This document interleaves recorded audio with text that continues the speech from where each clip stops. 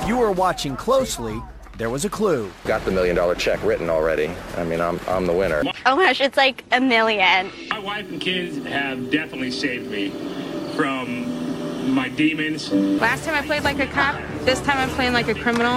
I don't need to be Karen. Girls are coming together and we're spinning the guys around as much as we can, and then we're devouring them. I guess my nickname's Fabio. Each new day I get out here is a blessing, because I was only supposed to get 3. So I'm either going to win. Welcome to The Winner's Edit, a Survivor storyline and editing podcast. I'm your host, Joe. And I'm Dan. And this is between the double episode and our missing an episode. It's just an episode of our podcast. But you better be wearing a seatbelt, because that's the title of the episode. Episode 9.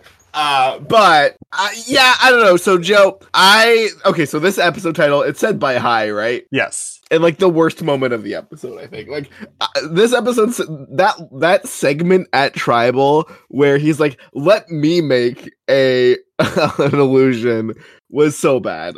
Yeah, sometimes High just tries so hard, and it works in specific episodes, but then other times I'm like, very dramatic for the sake of being dramatic, I feel. Right, like he's being so over the top here, and his plan doesn't even work. Mm-hmm. He votes, he's trying to take out Romeo and fails again. Yeah. But yeah, overall, this is like an okay episode. I'm still, I think every week, lowering and lowering this season on my overall rankings.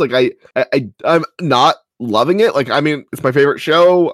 There's a lot to like. There's some fun segments this week, as always. I just don't think this is a season I don't think many people are going to look back at that positively. I think there's a lot of recency bias going on, but Sylvie. Yeah, on the other side, this episode's really flat. I think it's easily the worst of the season so far. Agreed. And yeah, it sort of shows the potential for it to lower for me. I think either it sort of really sticks to this majority and they have control, or this one flat episode sort of putting the others in context and being like, oh, when you take away some of the high stakes moments, the characters maybe don't work as strongly. I don't know. I'm not giving up fully yet, but I see it. Yeah, I don't know. I was talking to a friend this week and I'm like, honestly, the 9th best character last season is better than the best characters this season. I'd put Naseer as a character, I think, over just about everybody here, and I would not have Naseer at the top of 41. I think that says a lot. Because you're right, this was an episode where there was no stakes. They don't even present an option to flip, which I'm glad they didn't, because, we saw that being a failure in Ghost Island, I think to some degree in Island of the Idols, or even South Pacific, right? These are merges defined by will Albert, will Laurel, whoever flip, and every time it's no. And then you just feel like a complete waste of time. At least now they're presenting the two options who are actually getting votes, and making a discussion. So I actually wanted to give them some points there, because this is definitely better than the alternate universe episode of this season where they're debating between High and Chanel, and then all the votes are on Chanel. You know what I mean? This is way better than that version, which I think in another season we would have gotten. I think the curious thing is that this episode is just totally devoid of any insidious nature within the majority. They're all like, we're the majority, we're not voting against each other. No one is even considering that. And I think that's sort of it's almost the other extreme from what you're talking about, where they really want to be like, oh, this majority could break up at any moment, and so they would pin it on someone like High, and then High would get no votes. But I still feel I'm missing some of that. Surely this... Oh, keep going, Joe. I don't know, I was going to say, surely this majority is at least thinking for past the 7 and can sort of give us even the smallest, not even who they're going for, but who they would stick with when it gets to that point. Right. And in a weird way, Joe, I think that might be a really bad sign for this majority. it feels so oxymoronic to say, but the fact that this majority is just presenting as like a blob with no inner turmoil at all, like there's no tension. Think about those seasons I listed off: South Pacific, Ghost Island, Island of the Idols. I think those are the most egregious examples of like fake tension inside the majority that never comes to play out ever. Those are all also majorities that did it. They won. But you know what I mean? Like they did successfully do the Pagong. And then they needed to tell a story after everybody else left, and so that inner turmoil presented the rest of the season, right? The fact that this one doesn't have any inner tension to me means it's probably not lasting. And yeah, I mean, I think the next episode sort of twist sort of paves the way for that. And I know there's differing opinions on how good it is, that it is it like at a good point in the game, but I'm excited for it to bring some chaos to the season. I don't want to see. Ever, though, like I feel like every time it's just the majority kills two people. Like Nasir going last time was. Oh yeah, that's true. Different. But he was still the bottom of the. You know what I mean? Like he was in it, but he was like the least valuable. You know. I don't know, like, I guess for context, we're talking about, next time on, we see that this is clearly going to be that unmerged situation. So, two people are going to go. It's going to be 2 tribes of 5, both voting somebody off. I feel like this is always, like, this is one of these twists that I think is meant to help the minority, but I don't think it ever has. Like, I'm thinking of good examples, like this is where Michael and Ghost Island leaves, right? Like, Michael and Jeddah? Yeah. That's 2 Malolo underdog members, and Island of the Idols. It's Missy and Elizabeth, Aaron. Right? Oh no, and Aaron, right. Yeah, and so like again, 2 people like not in the majority. It's like not the people on the super like bottom are going, but still that wasn't any of Tommy, Lauren, Nora. So Yeah, 100%. Like it's mixed results so far. So I'm gonna be expecting. Like honestly, I think this story makes a whole lot of sense if we get rid of 2. What are they calling them? What did Omer call them this week? It was like the unconnected or something like that. The people who aren't in that group. Outsiders, maybe outliers. Outliers. It was outliers. Yeah. And so he's talking about these outliers. I think it makes a whole lot of sense if 2 of them go, and then then we go into like a more complicated game. Something like that could maybe make sense. But yeah, I don't know. Interested for next week. I do always hate these 1 hour 2 boot episodes. Like that's gotta suck to leave on. Yeah, I don't know. I am optimistic for whatever may happen. I think I have an interesting. I mean, we'll see how it changes, but I have an interesting next boot prediction. I think. Ooh, and like to be fair, like I know I just brought up like 2 examples or whatever. Like this has only been done like 2 or 3 times, and inherently, like it's such a small sample size to say like it will always cause the minority to be screwed over. It is not a good way to analyze data, right? Like this happened before, but in the alternative universe where it didn't happen, were those people just going to go anyway? In most of those cases, it's probably yes, right? Like, yeah. So not perfect science there, but just not great. Honestly, I think it's mostly been the draws so far have just been terrible in general for the minority. Mm-hmm. Speaking of draws, we have this fun little moment in the episode where Drea doesn't like peanut butter and jelly. Just like, screw it, I don't want it. And this, like, the way that the universe has these magnetic attractions to things that are indescribable. Drea is just connected on a molecular level to these torn pieces of parchment wherever they are. Because very, very sad idols this season. Like she holds them up and they're just like a string with like craft store beads. I was like, come on. I hate it. Okay, like mini tangent, like at some point in the 30s, they decided, and I remember I think it must have been right after Ghost Island. I remember like watching an interview, and that's intentional. They want them to be very ratty looking so that fake idols are more believable. I think that's so stupid. Like, fake idols almost never affect anything. Like, and when someone looks at it, they don't believe it. You know what I mean? Like, it's always like the ones that worked is like the Rock and Rupert's Pocket, or the like everyone knows publicly that Xander has it, so he just has something else. Like that's what works, not the like, oh, that's a really believable fake. I don't know. Yeah. I like the pretty ones. Yeah. I like Wendell having to use a giant super unergonomic immunity necklace and carry it around. Definitely. Yeah. Yeah. I don't know. I wish they were a little bit prettier, but overall, you know, like there's this Drea finds it like, and there's this cute little segment of they do like a old-fashioned drum set for her to pick up all the advantages. Like it's kind of a cute editing touch. I don't know if it was a good editing touch, but that was a cute little segment there. And Drea is just such a fun character to have these things because it is so unorthodox for Survivor. For sure. And I like the red-handed twist. Me too. That was so. I mean, it's weird. Like, how is it going to play out in the future? Which I think is a big thing with this season. Is like so much of it is we did these things twice in a row. So what will next season's contestants be expecting? But I really liked how she just unearths this like tube and then dunks her hand in it, and like immediately all this red paint spills out. It felt very Saw. I love the Saw movies. So it really did feel like Saw, right? Like her hand had got sliced.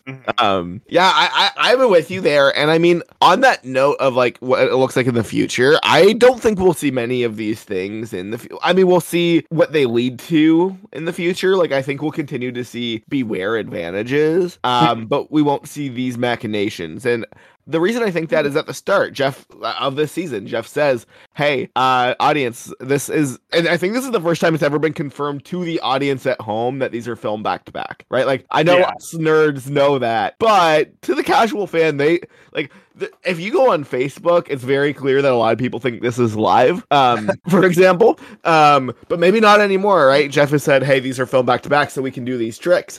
But that also means production's very keenly aware of that and knows that, and they've queued the audience up to be like, we're doing this twice as a social experiment to see what changes and what doesn't. Like the exact same format, the same twists, everything like that. So most of this stuff probably will not come back, is my guess. Yeah, but I think you're still going to get people who are like hyper aware of what people are saying at Tribal Council or people very intentionally going for that bench or looking at that bench to see what appears to be there so they know the person who sits out might get it. Well, in fairness though, I mean, correct me if I'm wrong here, but I believe this is true.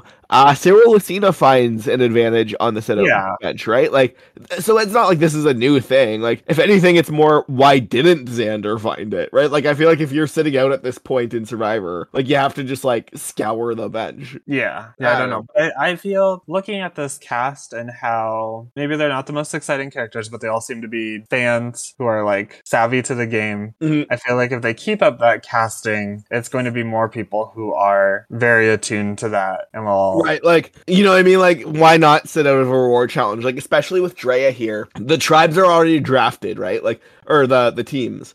And Jonathan's not on her team, and that other team looks stacked, and then she decides to leave. Like, really, you're way worse off calorie-wise losing a reward challenge than sitting out of one, right? With no chance to win. Like, I don't know, it could also be that, right? Like, why not ask to sit out every time? Like, why participate in the reward challenge, really? Yeah. Or it's like a great opportunity to start doing, like, picking again. And, like, the last person left out, like showing that strategy. But I think the issue there, like, with the schoolyard pick, because I'm usually an advocate for that, too, is, like, I mean, one, they often do it, right? Like, they just don't show you.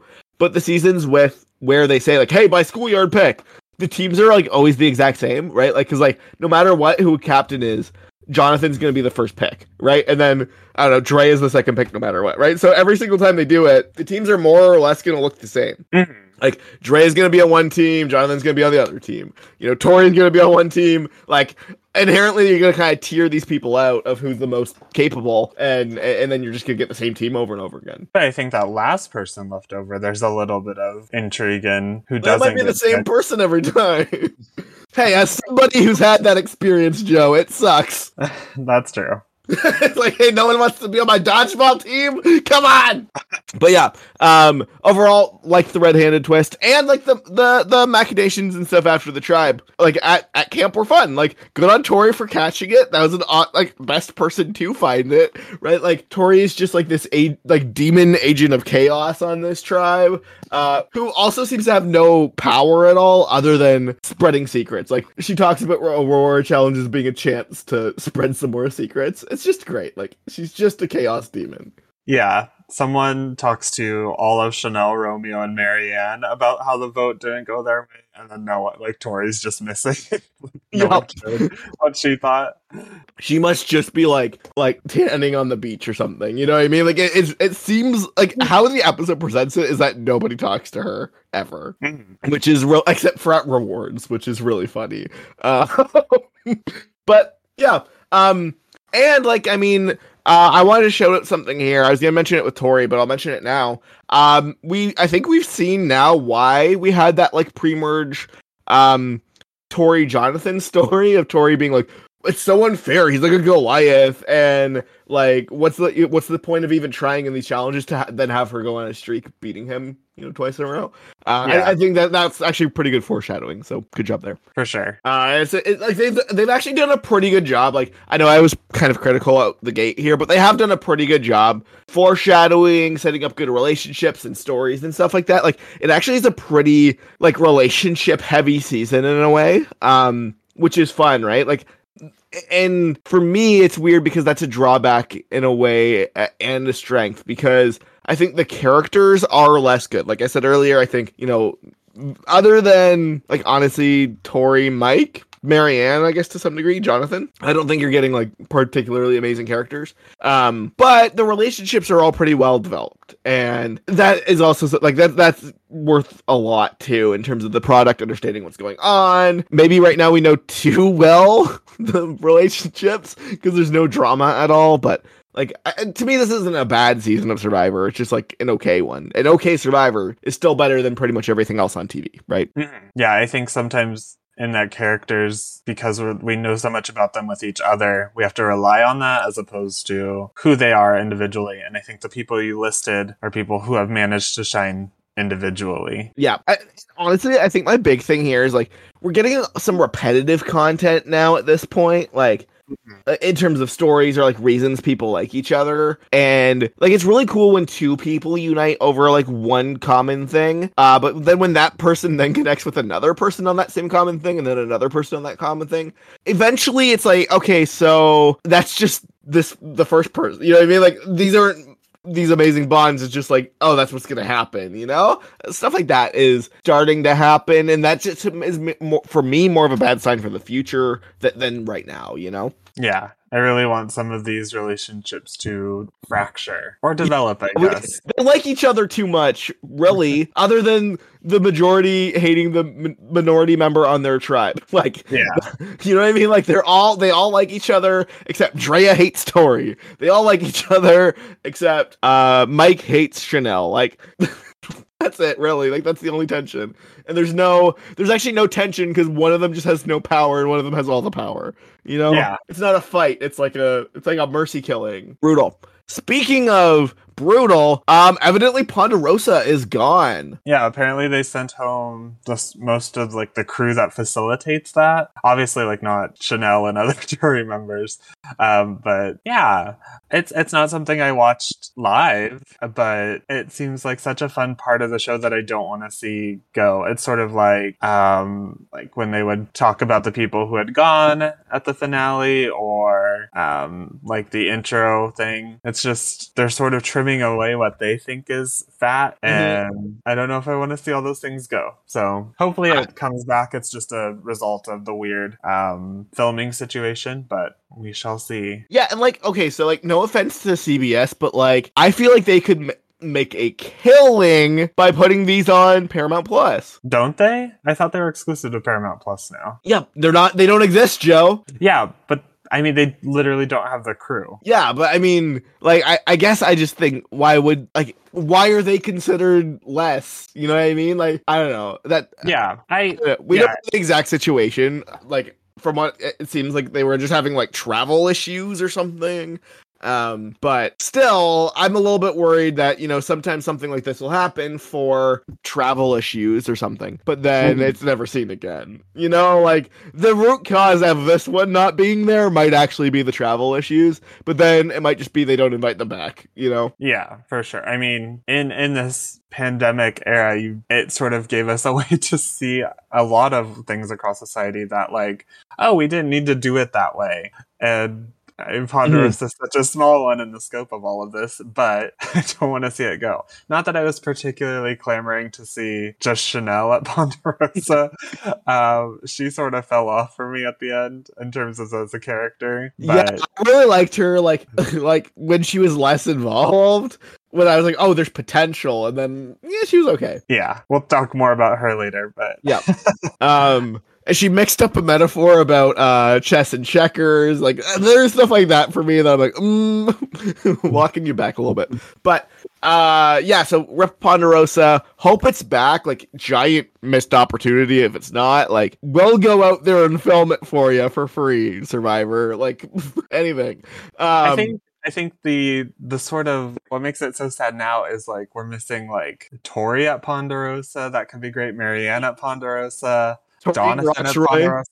Like there's so much potential that we know we're not going to get now. Yeah, like I think this would actually be a good Ponderosa group. And like I always look forward. I don't watch any of the additional stuff or the secret scenes or anything like that until the season's over. Or actually, that's not true. I watch them before the finale. So the penultimate episode, I basically will then go and watch everything that is there. And then so that's always a ton of fun for me. And then when the season's over, I really like having that there because another underrated part of it is the jury talks videos, which like really we get like such a weird filtered view of what the jury thinks with Final Tribal that having those jury talk videos is so helpful in knowing like, oh, okay, so this is who was actually being debated between, right? Like, like for example, Survivor Triple H, like without those videos, you wouldn't know that Chrissy was actually drawing dead, unfortunately. And the jury was basically debating between Ben and Ryan. And they decided Ben, but like Chrissy was basically getting her votes no matter what, but was not getting any more. And really, it was like a fierce debate between Ben and Ryan. You don't get that without those jury talk videos, right? Like, you're just like, oh, Ryan came third and only Devin wanted to vote for him, Like, stuff like that really does matter a lot. Yeah, and that context comes in exit interviews and stuff, too. Like, it's very important for last season, sort of bizarrely, like, Xander getting no votes and what all of that actually meant. But yeah, even there, like, with exit interviews or anything after the season, the difference is, like, they've seen the show, right? Like, they know how these people are presented, and I think sometimes you get liars or people trying to bending the truth a little bit, whereas these jury talks videos are always right before Tribal. Like, what are you thinking of? And you can actually see their thought process. Right? Like, to me, it doesn't mean it make much if, like, Kyle, Jason, and Karong, once he sees the show, it's like, oh, I wish I voted Aubrey. That to me is actually meaningless information versus hearing why he did it in the time. Yeah. But yeah, so speaking of sad, I just wanted to highlight last season I was extremely complimentary for the music of Survivor, and I think they were killing it the whole way through. You have the Shan song being like remixed and introduced in all these cool new moments. This season's music is bad, and I don't know why, but like, okay, so at the Immunity Challenge, definitely recommend going to where Jonathan falls, and there's like a sci-fi space opera guitar riff going on, like as he falls, like they are introducing like electro pop into the music, and it does not work at all for me with like the island backdrop at all. Like it is so freaking weird. Do you have any thoughts on the music, Joe? I've said before that I tend to not focus on the music. That being said, I remember last episode there were just a lot more like musical things and places where it seemed like they're actually trying. I feel like before that, in this episode again, it's just very sparse, or it's all falling into the background. It's not complementing what we're seeing. I haven't been impressed like I was last season. I think they do a good job when they have adequate inspiration. But sometimes I think they flounder in sound when they're not sure where to go. It's sort of like, we didn't mention it last episode, but when the big boulder came back, like you could hear the boulder crunching along, and I don't know if it's actually making those noises, but they want to make us know that there's a boulder rolling. So yeah, but it's not like terrible. I just like there was like weird drum percussion stuff all throughout this episode. Like this is the first episode where like before I just haven't been impressed. Whereas this episode I think made some weird choices. Like there's a snare drum just kind of like going through a lot of this episode. It was not their best work. I'm sure they tried very hard and spent a lot of time, but it just didn't quite work with what they were going for, I think. But I don't know. What do I know? So any other general thoughts on the episode, Joe? I don't think so. Tori was using that Peridium approved strategy to win the immunity. Yeah, I'm actually pretty impressed by that. Like, that's how you know somebody really, really wants to be on Survivor, is they know all those kind of things. Yeah, I hope to see more of that, because I'm sure she really studied up. And yeah, I know we'll get to Tori much later, but I'm fully for the Tori fan train. That is extremely controversial. Yeah. But like, I don't care. As a TV character, she's really good. Like, it seems like as a player, she's very bad. Like, so, you know, like, you can at least give a nuanced approach there. Like, whatever she's done socially to have absolutely no relationships at all. Woof. But, speaking of which, let's jump here into the stories. And I think this is actually an episode that, while I don't think is super important in the grand scheme of things, I do think they used as a opportunity to sort of pivot the stories in interesting ways. Do you agree with that? At first I kind of thought like, oh, this is very plot focused. Like I wasn't getting a lot of story connection, but it is definitely bringing stuff to the forefront and continuing to reinforce and develop some of these. So I was a little wrong to begin with. So yeah, to start with, and honestly, like I don't know if this is a new theme or if it's just like gonna be the metaphor they use a lot. Like I guess I'm curious your thoughts here. Is this idea of High's metaphor of the car, where some people are driving, some people are sleeping at the wheel, some people are passengers, all this sort of stuff. My instinct is that this is mostly just a metaphor. However, we have seen, people try to run the game and leave shortly after. So what are you thinking here, Joe? It's now been in 2 episodes, which is why I'm like, here, it's back. I'm not excited personally watching it because I don't think it's just a very good metaphor. It's garbage. Everyone sort of really stumbles over it at Tribal. Like Chanel's like full like repeat of automobile. Oh my god, yeah, automobile was so bad. Just like why did Jeff say that? Why did Chanel repeat it back? So many things. I will say Lindsay seems to have sort of the best approach. Like, I'm way up on Lindsay this episode. Lindsay's the only one who did anything with this metaphor. But yeah, and it's also retread essentially from season 38, or those passengers and pilots. Like, they switched their vehicle. And planes are cooler than cars. Yeah, I guess it might be more of like a road trip metaphor. Mm-hmm. I don't know. It's just weird. And I think we have this with a few themes going forward, but I don't know quite where to side yet. Like, as much as Lindsay had the most logical thought, I liked it a lot, but I also see where you could take Marianne's as right or take High's perspective as right. I don't think we're taking High's as right, but it could be valid. I don't know, especially when we're in this solid majority picking off the minority part of the game. Like, that's such a weird metaphor to use. Right, yeah, it's like, because, yeah, you're right. They're picking who they're bringing on the road trip with them, which doesn't make any sense. Like, I don't know. Like, there's not enough space in the bus? Stupid. Yeah, I think if I think it's positive for any people, it would be Lindsay and Marianne sort of perspectives, I think, resonate the most with me. Highs really and if feel you say automobile, you get voted out. Yeah. High's sort of thought it just doesn't match with what is actually happening in the game where he doesn't get his way. He's never the actual driver. No, it's like, honestly, the story, Joe, is I think he thinks he's driving, but he's not. Like, this whole time, he's being like, he has confessionals where High is saying things along the lines of, I will never be a passenger, I want agency, and then he votes out his number one ally. And then he votes out the person that he was trying to make the best bond with on the bottom and fails to get out Romeo. Like, this is a story that we are meant to not view him in the kindest light. But yeah, we'll continue to see where this is going. I agree. I think it looks better. Honestly, it looks the best for the people who didn't talk about it. And then better, I would say, I agree, for Lindsay and Marianne.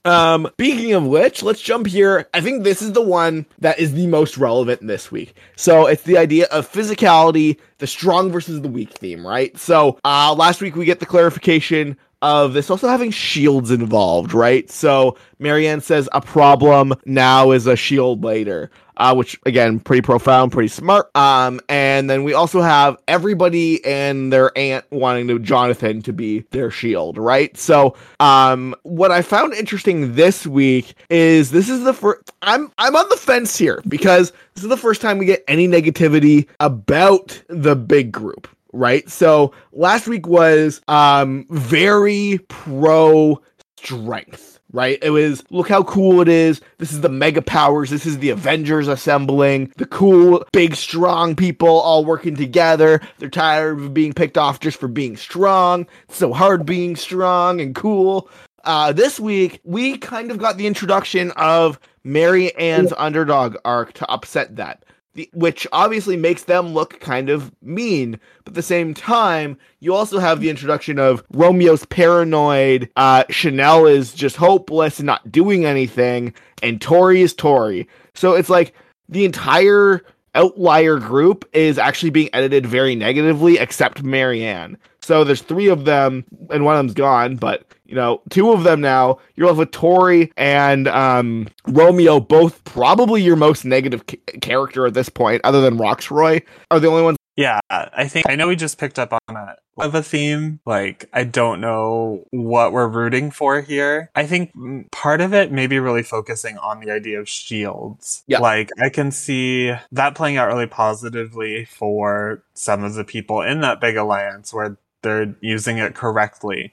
I can also see where that works for maybe just Marianne, in that it becomes this humongous battle of shields and no one is shielded like the person who was originally on the bottom. So I think that's a way it could work out. But yeah, it needs to turn quickly. I think we talked about it last episode too, but they're running out of numbers to even flip it. I guess, yeah, as sort of looking at if someone can get that perspective on the big alliance and be like, whoa, this isn't going to work out for me in the end. I need to go the other way. Like, next episode's, I feel like the last stop. Otherwise, We're headed somewhere else. So. Well, no, you're right. But, like, also, I mean, this could be your final 9 or 8 or whatever. You know what I mean? Like, and then they're going to need a new story, which is fine.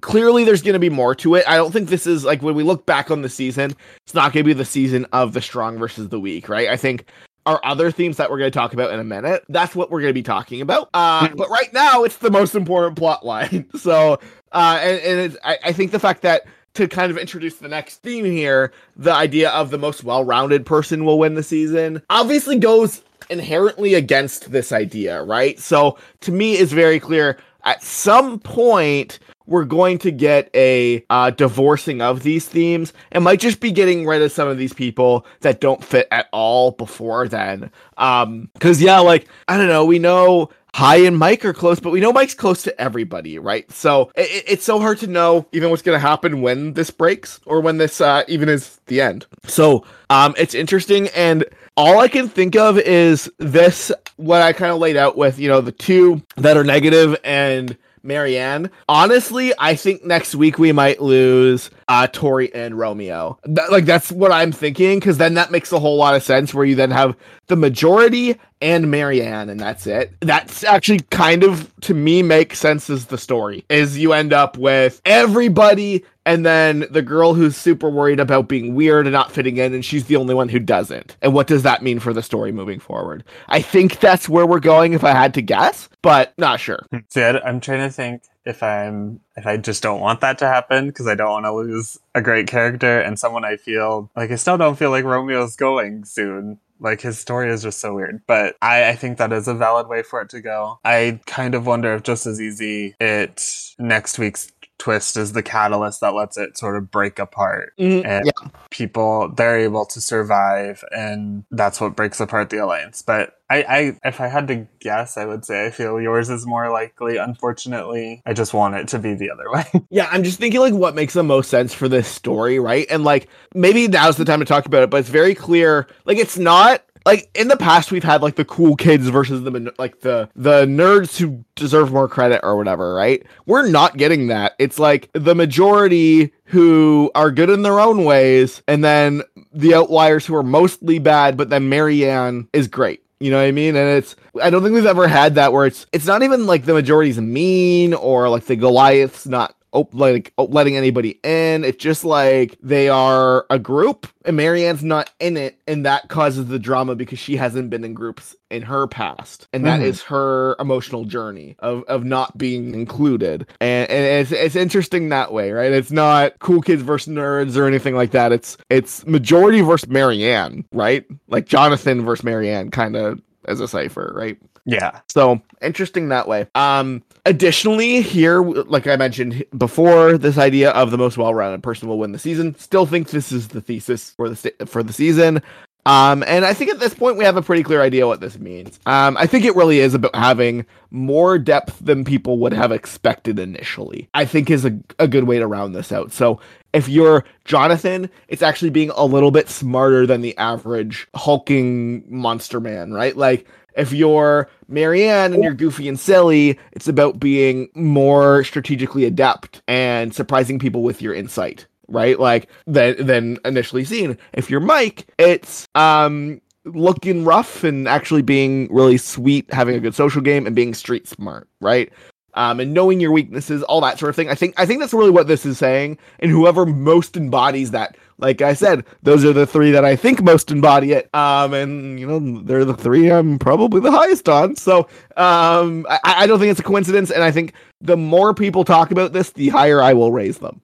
Yeah, it just continues to be where you see it in almost every character, like Roxroy even. Like, we get this very negative picture to start with, and then they use the Hourglass Island to sort of develop him even more as like why he might be this way. This season's been all about like finding what people are underneath the surface and how they interact with people. So definitely super important. I think I initially, when I looked at it and how it sits now, I wanted to be like, there's no extremity. Like I've talked about when we go to the monster and the horror movie theme, extremity is that sort of what's guiding that. But I think this is a more accurate read, is sort of depth. And yeah. And if anything, it's the opposite, right? Because I actually think Mike, Jonathan, Marianne are actually, I think, all examples of people who initially come off as an extreme in some way, but actually have a strength somewhere else, right? It's the dinosaur who is really good at philosophy or whatever, right? Like that meme raptor philosopher or whatever, where it's, you know, big scary monster, but is actually really good at this other thing that's completely contrary to your initial expectation. And that's, I think, how they're defining well-rounded. Marianne is this, like, there's so much content about her talking all the time and never shutting up and being so energetic and outgoing, but her personal journey when she's in confessionals is about not fitting in and being scared and like almost like an introvert, right? Like struggling to connect. That's not how people see her, right? They see her as this like flamboyant, energetic, like Energizer bunny, but her story is not that, right? She's trying her best to fit in because she's scared she doesn't. Right? Like that's actually pretty beautiful. And they're doing a really good job on that story, I think, specifically. Like I went from like I went on the roller coaster. I went from a Marianne hater at the start, like, oh my goodness, to wow, I actually totally see what's going on here. And she's honestly one of my favorites at this point. Mm-hmm. I think you're starting to see that with other characters who just seem to lean into their one thing and never let it out. That's sort of the red flag. Like sort of Drea, Hai is getting there where Hai started very complex, but now he's all about the game and it only just seems to be ramping up. So I think these are sort of red flags for these people, where it's the people who, as you said, had an extremity at one point, not like a limb, but just like an extreme part of their personality and are being shown to be more than just that. Yep, 100%. 100%. Additionally, we have this idea of your ability to survive is reliant on the people around you. And here we kind of put this idea at the merge of sticking with your four or not. And at this point, it's very clear that all the people in the majority want to end the people that were with them longest. You know, like each one of these large groups. And I think that's probably a part of that specific one. But obviously also we see people give up rice with the negotiation scene that everybody loves. Yeah, I think the thing we're seeing with this is that this is such a relationship heavy season, but then you get the contrast of that, which is really these characters and Chanel and Tori who just sort of totter around the beach on their own and don't seem to talk to anyone. And Romeo, right? You have, who is it? Who goes up to him and is like, hey, listen, like it was almost like Tyson with Coach in Heroes vs. Villains, like, hey dude, like you can't do the yoga anymore, you know, like like people think it's weird and people think you're weird. They go up to Romeo and are like, I know you hate sitting around the camp and telling camp stories, but like maybe spend a little bit more time around the camp saying camp stories. That was really funny. Yeah, for sure. Just a very against this sort of solitary play. And that's where I think Marianne comes in, where even though she's not in the majority, she's always trying to make her way in and sort of analyze her perspective on where she fits in and how she could do better. 100%. Obviously we have, you know, Omar and Mike having a bonding scene this week, even though they already did at the merge. Yeah. I guess it's 2 episodes ago, so they had to replay the exact scene. This is the one scene where I'm like, why was this in it? Like, they already had this in the merge. Like, could they talk about something else, right? Like, I don't know. But additionally, your ability to survive is reliant on the people around you, I think is also relevant to the advantages of it all. And Omar is somebody who basically, we learned this week that the outliers think he's with them, and so he has a lot of power that way. But there's also been this story all season of him knowing about Marianne's idol and talking about wanting to use it. If this group's gonna fracture, I think that's Chekhov's gun, right? Like, I think that is still the moment that we talked about last week. Like I said, I don't think this group's gonna hold to being the final, like just the finals. I think we're gonna see something happen, and I think that turning point is going to be Omar weaponizing Marianne's idol. Because that's like, there's also this theme of artillery, right? Like, you want to have people with firepower in the form of idols and advantages so you can help and destroy your enemies and stuff. Yeah, it's weird to have that stuff. It's about having the stuff on your side. And it's weird to have so much of it sort of in Drea's court right now.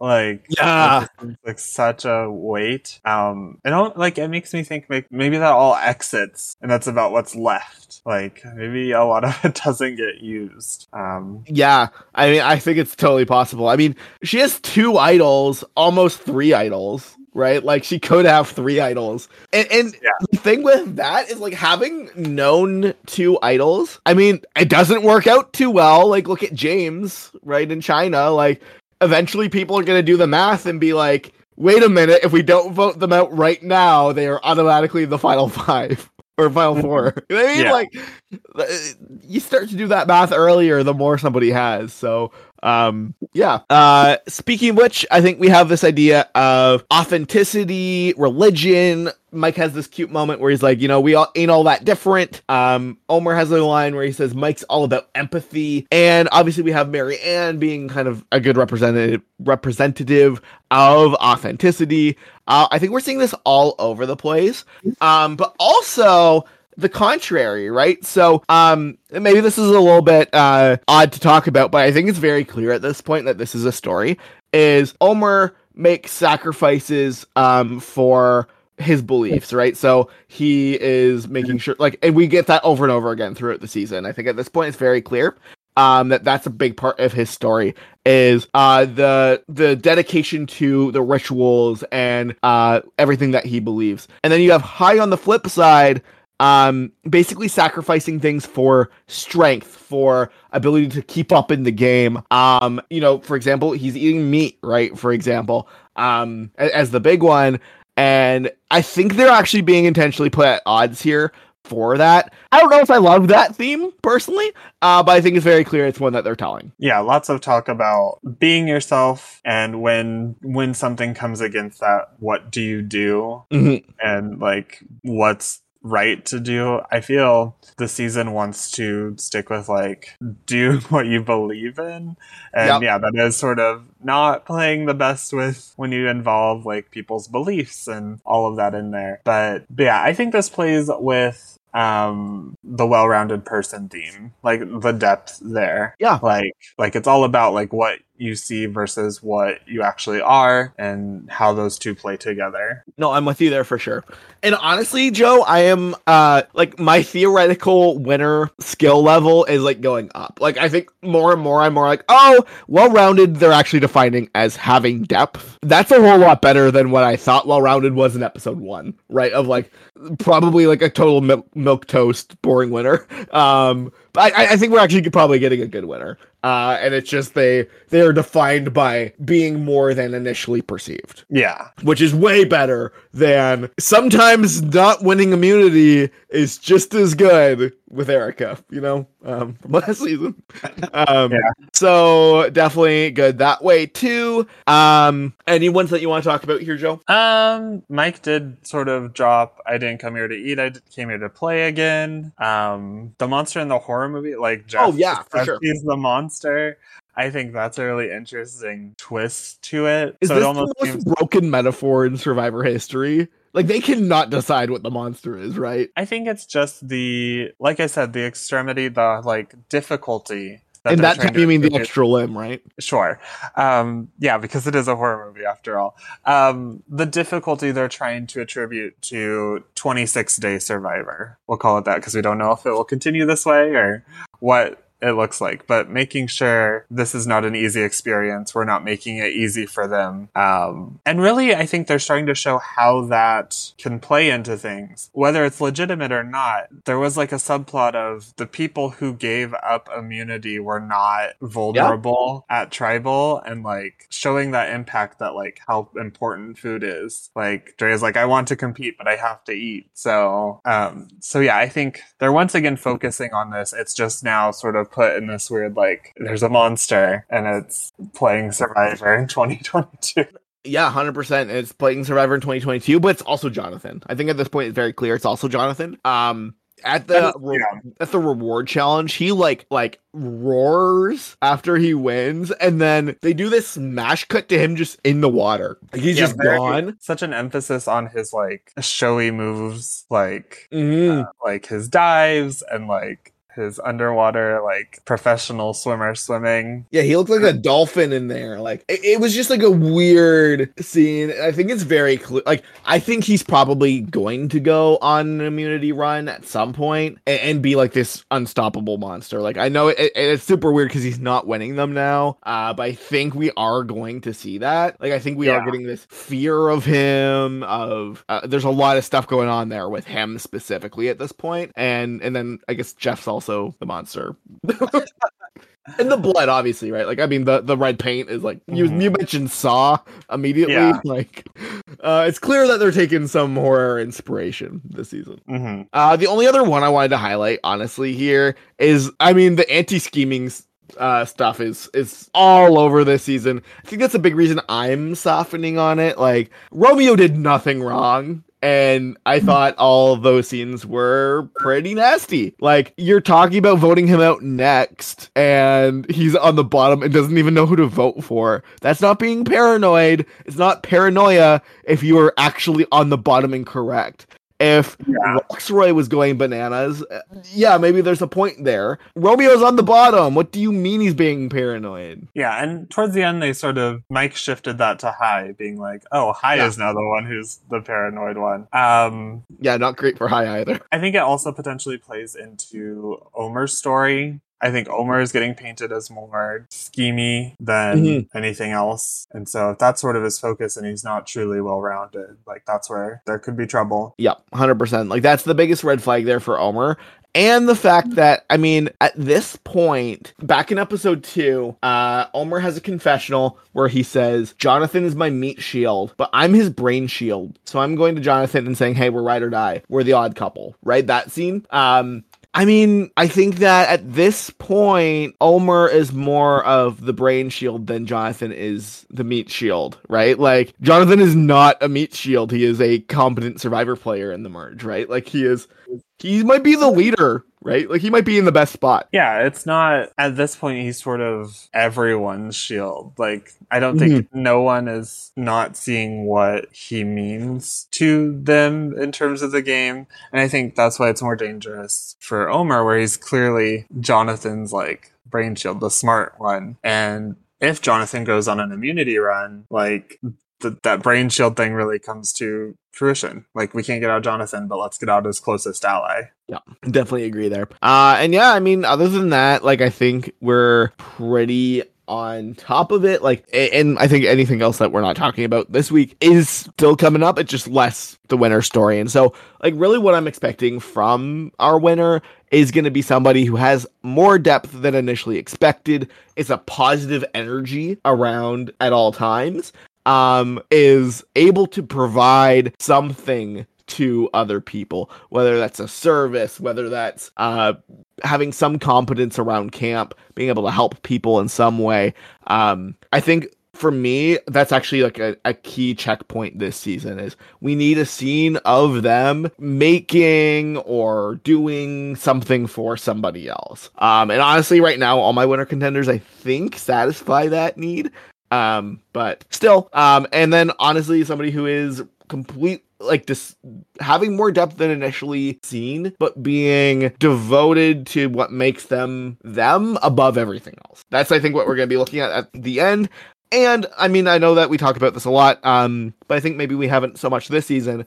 We've had like amazing success with these exact lines that we pull for the stories and themes section actually popping up at Final Tribal Council, right? Like as a jury speech or as a jury question or as a finalist speech or something. Like these come up a lot, and I think these will actually come up, especially the most well-rounded, being able to, like, your ability to survive is reliant on the people around you, the importance of being a provider. Like, I think all that stuff is 100% coming up here at Final Tribal. Yeah, I really feel one of the main criteria for at least what they'll tell us people are judging or basing their jury votes is sort of excelling in all elements of the game, not leaving any one part to the wayside, especially if they split it into social, strategic, physical, sort of if anywhere there's a gap in that, like talking through that gap, and then maybe also thinking about if there is that gap, how does it apply to who they are as a person? And is that okay? Did they do what they could as best they could? Yeah, 100%.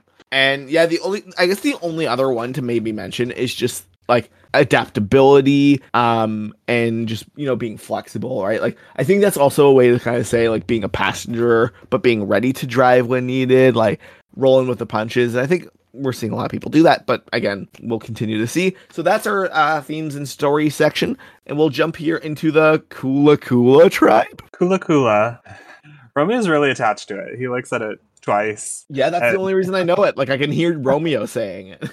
But yeah. And apparently they are a Kumbaya tribe again. I thought Mike said no to Kumbaya. No, they are. So yeah. So let's start here with Drea, who had a big week. This episode was like, she was probably the main character, right? Mm-hmm. Yeah, found another advantage. But I think once again, it's just like, it's almost this like, for Drea to win this just swell of advantage related content just has to overwhelm like basically like Survivor's storytelling methods because they're almost not in the same sphere. Like if Drea wins, I feel like a lot of our work listing all these stories and themes kind of falls by the wayside. There's bits and pieces where she fits in here, but then it's just like Drea won because she was finding all these advantages and really took control of the game. And then like, Drea winning is the dark side. Like if in Survivor 30, when the first advantage is put into the game, Drea winning is that super fan's nightmare. You know what I mean? Where it's like, oh, and now they're just gonna find everything and automatically win.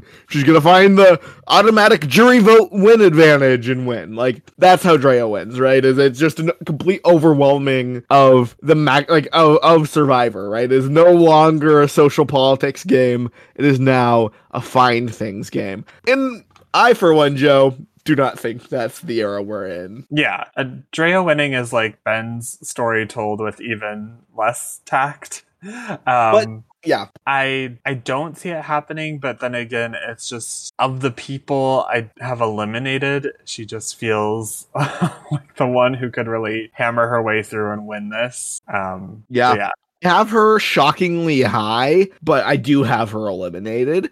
Yeah, same. Mostly because, and I don't know if people have like, or maybe it's the new era, something like that. I'm an old school viewer, right? Like I'm going to view this. Like honestly, generally, my philosophy is that things ain't actually all that different now than it was in 38 or 36 or whatever. I think more or less their fundamentals are the exact same. And I think they will always more or less be the exact same. Maybe some small things change here or there, but I mean like the narrative direction of the show. To interject, I think things have always been the same. The shift has really been in what players are vocalizing and what editors are showing. Mm-hmm. Yeah, I totally agree. And one thing that I think holds true is if the winner's finding an idol, they are going to be having an emotional, powerful moment with it. Drea finds these things like I file my taxes. You know what I mean? It's something she does and she has to. It's a compulsion. But she doesn't even seem that excited by them. Even like, and maybe that it could be her character. She is extremely like stone-faced, you know, like she has her amazing laugh.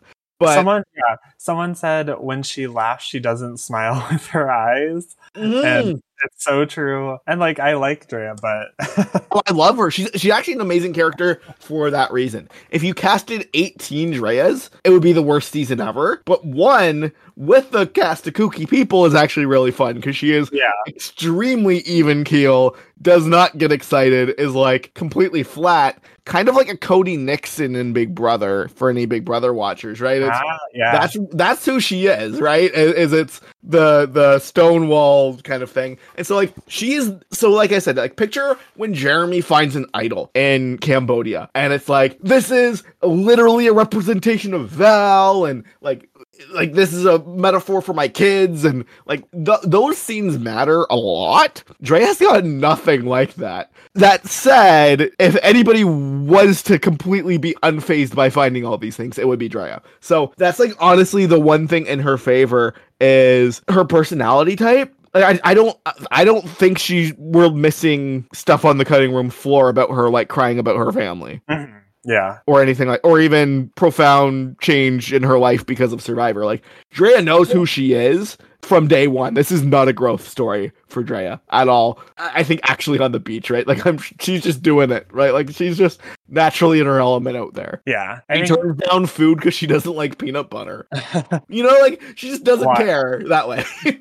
Wild. I think it's just weird how her alliances also don't seem to matter. Yeah. Like, I mean, obviously she just really ditched Romeo. I think that's a big hanging thread, more on Romeo's side than hers. But like, you think back to like episode 1, she was ready to like get rid of Roxroy, and now that's like her closest ally. Like, that stuff's the most damning part for her. Like, that's why she's eliminated. If she was just completely devoid of any personal content, I would maybe still have her hanging on, but you know what I mean? Like, barely clinging on. Because, like, inherently, if you do Survivor enough times, someone like Drea, who's going to give you, I don't want to say give you nothing, because I think she's a great character. It's just like, give you not what you're looking for winner content, is going to win the game, right? Like, that's going to happen at some point. And what do you do when you're a narrative show and the person who is so plot focused? Like, I think Dre is probably only talking about what's happening directly relevant at that time, you know? Yeah. At some point, that person's gonna win if you do Survivor enough times. Like, Keith Nail's gonna win Survivor, like stuff like that. One day it could be Drea, and the answer that you're looking for is probably other people talking about Drea. So that Romeo story for a while seemed possible, but that seemed to break off. But maybe they come back together. If that happens, maybe there's a world. But overall, like, she just doesn't have a story at all other than she has stuff, you know? So that's not a great shot. Yeah. I said I had some spicy takes for next boot, and since I was right with Chanel, I was going to let you pick first, but I don't think I'm going to overlap if I say Drea is my pick for next week. Really? I think that would be, I mean, maybe it's more wishful thinking than anything, but that would be spectacular if she just thought she was in no danger, played none of her 4 advantages, and left. I feel like that it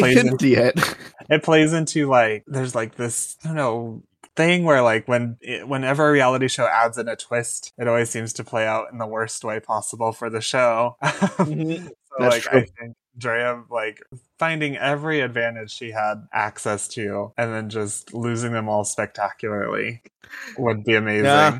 And, like, it's funny because people complain a lot about advantages and stuff like that, and I'm definitely guilty of that sometimes. But almost no advantage they've ever introduced has done anything. You know what I mean? Like, advantage meaning non-idol, right? I guess the one would be, and you're right, it's usually the worst scenario, right? Like, the one that does is the legacy advantage that insta murders Suri, you know, like stuff like advantage get-in, right? Apparently they loved that, but, you know, it's usually bad. I agree. I think there's a curse there. But also it requires, like, knowing what's going on. And if people know you have stuff, they're gonna make it harder for you to know what's going on, right? Like, that gulf emerges. And you're right, like, I think she's gonna leave soon. Next week, I think, might be too soon. But I don't think it's not a possibility. And, like, if you're anybody in the game, even if you're even if you're Roxroy, I feel like optimal play is voting out Drea, right? Maybe not Roxroy specifically, but pretty much everybody else. Yeah, you have other people to go to that you can depend on. But yeah, Roxroy's maybe the worst, where he kind of needs Drea to get him to the end of the game. Yeah, Roxroy might be the one non-exception there, but or the one exception. But for Drea, it's just like, the other thing with Drea is she's very flow with the wind. Like, she clearly has absolutely no loyalty whatsoever to anybody, and I don't think you want that person, even if you think you're really good with her, having that much power. Like, we saw on her original tribe on Ika, her go from targeting Roxroy to targeting Swathi to targeting Tori. Like, she is not loyal at all. Like, she does not care at all. Like, the way she treats advantages is also how she treats alliances, and it's just not a strong connection. Yeah. So that brings us to Hi. And welcome everyone to the Low on High Club. I'm glad you could finally join me here. Yeah. Joe, I have High last. Yes. Like, 0 chance.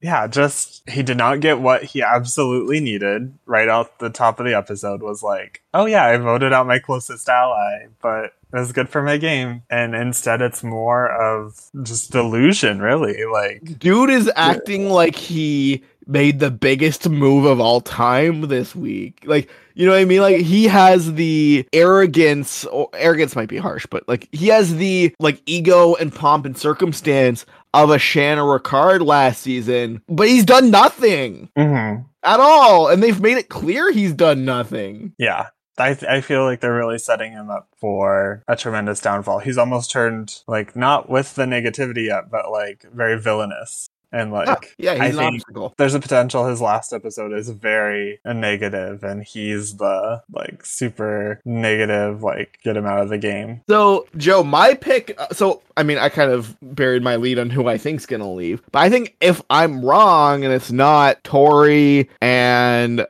why am I forgetting Tori and Romeo? I think it'll be one of them and Hai.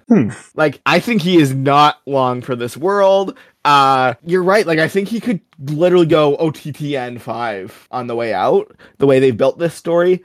He just comes off delusional. I'm sure he's not, like, I'm sure it's overstated a little bit. Like, but like we're not hearing why he's doing these things. You're right. Like, he does not comment on voting out Lydia, who he was saying he would go to Rocks for. His story is at times completely at odds with what everybody else is saying makes a good Survivor player. He's been labeled as paranoid. Like, Mike, who I think is our most trusted narrator at this point, doesn't say Romeo's being paranoid. He says Hai's being paranoid. Like, so they're at odds, and Hai's not beating Mike, you know? So really bad shots all around for Hai. Yeah. And I would give Roxroy 30 times more win equity than Hai. For sure. Like, it's wild, and yeah, he's just getting the worst content. Like, last week he's talking about how he needs agency, and then he votes out Lydia, and then this week he's talking about he needs to be the driver of the car, and he's gonna, like, Romeo's playing himself out of the game, and he's gonna make sure that this works, and we don't even get to see him changing. I mean, we're never gonna see him changing his mind, but we get no indication at all of him not bending, you know what I mean? Like, he is locked in, and he just doesn't do it, right? Like, this happened over and over again. It's so bad. Yeah. I think in the past I've compared him to Ricard, where I think he's someone the show is sort of setting up to be a really great player who was robbed by circumstance. I think now the comparison off the top of my head is War Dog, where the one who looks like they had a lot of game and agency, but is now twisting into a very bad spot in the game. Joe, I was literally going to make that exact same comparison. I was like, we've made a lot of Ricard comparisons. That is harsh to Ricard, who dominated the pre-merge, right? Like, absolute freaking beast of a performance. And then honestly dominated the merge. Like, maybe he made a slightly wrong call voting out Shan, but he made it to 5. And like, if he wins one immunity, he wins. Like, that's not so bad, all things considered. Honestly, Ricard probably is in your top 25 players ever, right? Hai's not cracking that list. You're right. He's totally the War Dog. And in the same way too, like, War Dog would voted out, did have some great moments, right? Like, he votes out Chris in Edge of Extinction, and that's presented as like him figuring out the clues and everything like that. But then his story just kind of stops making sense, and he makes a big move and then is immediately voted out, right? Like, that's probably what we're going to see with Hai. And like, War Dog's great, but you know, I'd rather be compared to Ricard at the end of the day, you know? Like I said, Hai is great at moments too, but yeah. Yeah, for sure. And like, I would 1-to-1, right? Like, the voting out Chris move and the Jenny move, I think, are pretty much the same episode even. You know what I mean? Like, the same spike. For War Dog and Hai. So yeah, like, I'm totally with you there. And like, what, War Dog came like 9th or 10th or something like that. So maybe even 7th or 8th, but that's where I think he is. He has no personal story at all. That's positive. Just very last. Yeah.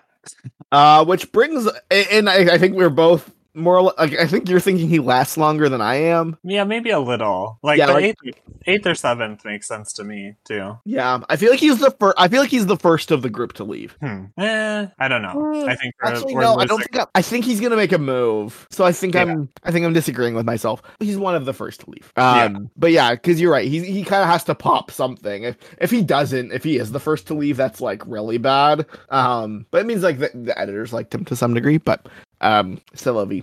Let's jump here to Jonathan, who I think this is a really bad episode for him. I've been seeing that, and I have not fallen off of him, I think, as hard as many other people have.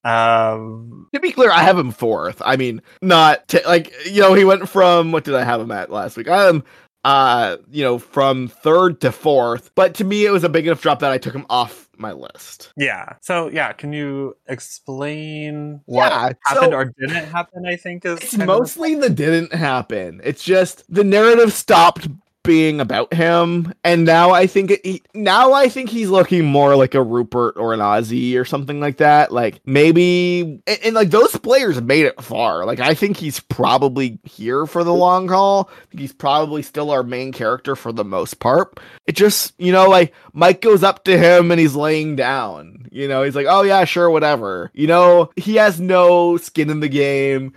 Surely he has some thought on this. He talks about the game at like 0. He just kind of says yes. It's just it's more the lack of substance when our other contenders or my other contenders did get that, And to me, the more that happens, the more it's like, oh, he's a great character who probably goes far, but just isn't the winner. I just think he's no longer on track with the story. See, I guess this week was all about how great he is, right? Like, yeah. Realistically, the thesis of last week was Jonathan is more charming than you thought, more savvy than you thought, more athletic than you thought. He's everything, and he's everybody's shield, and everybody wants to bring him there. No one's talking about that this week. I think, so I also dropped him from 3rd to 4th, but I left him on my contender list. I just think it still tracks with what I was expecting. I think last episode did sort of establish where Jonathan fits in. He's obviously not going to go when he doesn't win immunity. He's a shield for people. And I think this episode, it wasn't the most content, but it reinforced that. We saw him be really strong in challenges. He talked about who he is a bit. And I think it's okay that the sort of post-immunity stuff wasn't about him at all. Because I think he didn't really have a stake in this. I think Chanel or Romeo, he was fine with either going. And so I think that's fine. It wasn't an episode. I mean, obviously Marianne apparently saved herself by volunteering to give up for Rice. So yeah, I think... don't you think he'd have a confessional being like, I don't care who leaves? Not necessarily. I don't know. I feel like he just fit in just right. I don't know. I get what you're saying, and he did still have a perspective, right? It was, I'm not voting for anybody who gave up food or gave up immunity. So it's not the end of the world. It just, to me, was it just didn't have enough. I think if he's winning, it would be a coronation. And this is the first episode where he's been toneless, basically, right? He hasn't had any sort of... there's no flavor on it at all. It was just exactly what happened. And that's the first time where it's he's not being... if this guy's winning, they're gonna be really freaking happy. And it just doesn't feel like that. Why not have him talk about his life or something this week instead? I think that's what we've seen generally with winners who don't have anything to do that week. They'll have an emotional scene or something. He didn't. I don't know. I think we do Edgic in terms of positive and negative and mixed. But Jonathan's tone, quote unquote, is his physicality. And yes. They didn't stray away from that. That's true. We saw more of it. So I think, a lot of times he's positive because of what he's doing for his tribe via his physicality. They still showcase that here. It just wasn't. And I mean, in a sense, it was positive. He had this amazing comeback win. Yeah, no, you're right. You still leave this very positive on Jonathan. Yeah. Yeah, to me, it just didn't have enough story. And honestly, I think my big thing is that no one is talking about shields anymore. I think that's okay in this episode where no one was talking about... It was as though all 7 of them could win. So I think that's fine. Yeah, you're totally right there. It just... to me, it's enough to drop him because I could see another version of this episode being... why not have Jonathan give a confessional about not voting out the people who gave up immunity? You know what I mean? Surely he talked about something, but he didn't, right? He just we hear that that's what he's doing, but why? Why does he care so much about that, right? Surely there's more substance. We've seen that generally he is good at providing more gravitas and story to these moments, but there's just nothing. I don't know. It was definitely... we talked about Jonathan and Marianne have their tied fates. It was definitely such a positive episode for Marianne that she is now above Jonathan for me. Yeah. But his episode wasn't overtly a plus for him, but it wasn't a negative either. So I was well, I'll just hold on to him. I think you know what? You're totally right there. I think the big issue, honestly, I didn't really think about it till you mentioned this, But the biggest issue for Jonathan is that this was a really good episode for Marianne, and their fates are intertwined. You know what I mean? And every good Marianne confessional is a dagger to Jonathan, like inherently. Sure. Okay, yeah. Especially story-wise, like they still are at odds, and the more, especially Marianne's content is about being excluded and like an underdog, and the more that ultimatum of Jonathan saying at some point, like I need to be very careful about this narrative because if I lose control at all, Marianne, like I'm the 6'5" guy yelling at the 5'2" young girl, right? Like the more that ultimatum starts to look like I could see a world where that happens, right? Like the more she gets more underdog, the more he looks more monster. Yeah. So, because I think if anybody's gonna have like a fight with Marianne, it's gonna be Jonathan. And the more the story is about how about that foreshadowing, the more I'm gonna sour on Jonathan. Mm-hmm. Kind of outguessing it a little bit, but I don't know. So let's jump here to, and I guess Joe, where do you think he's like if he's not the winner? Where's he landing? Not final tribal council, like 6th, 5th, 4th finale. Yeah, I totally agree there. Which is so weird for this type, like, but I mean, maybe he'll probably leave at whatever immunity he doesn't win. Yeah. In the finale or right around the finale is sort of what I'm thinking. Yeah. Which brings us to Lindsay, who is on the show, Joe. Okay, I think this was a good episode for Lindsay. Oh, it was. It totally was, yeah.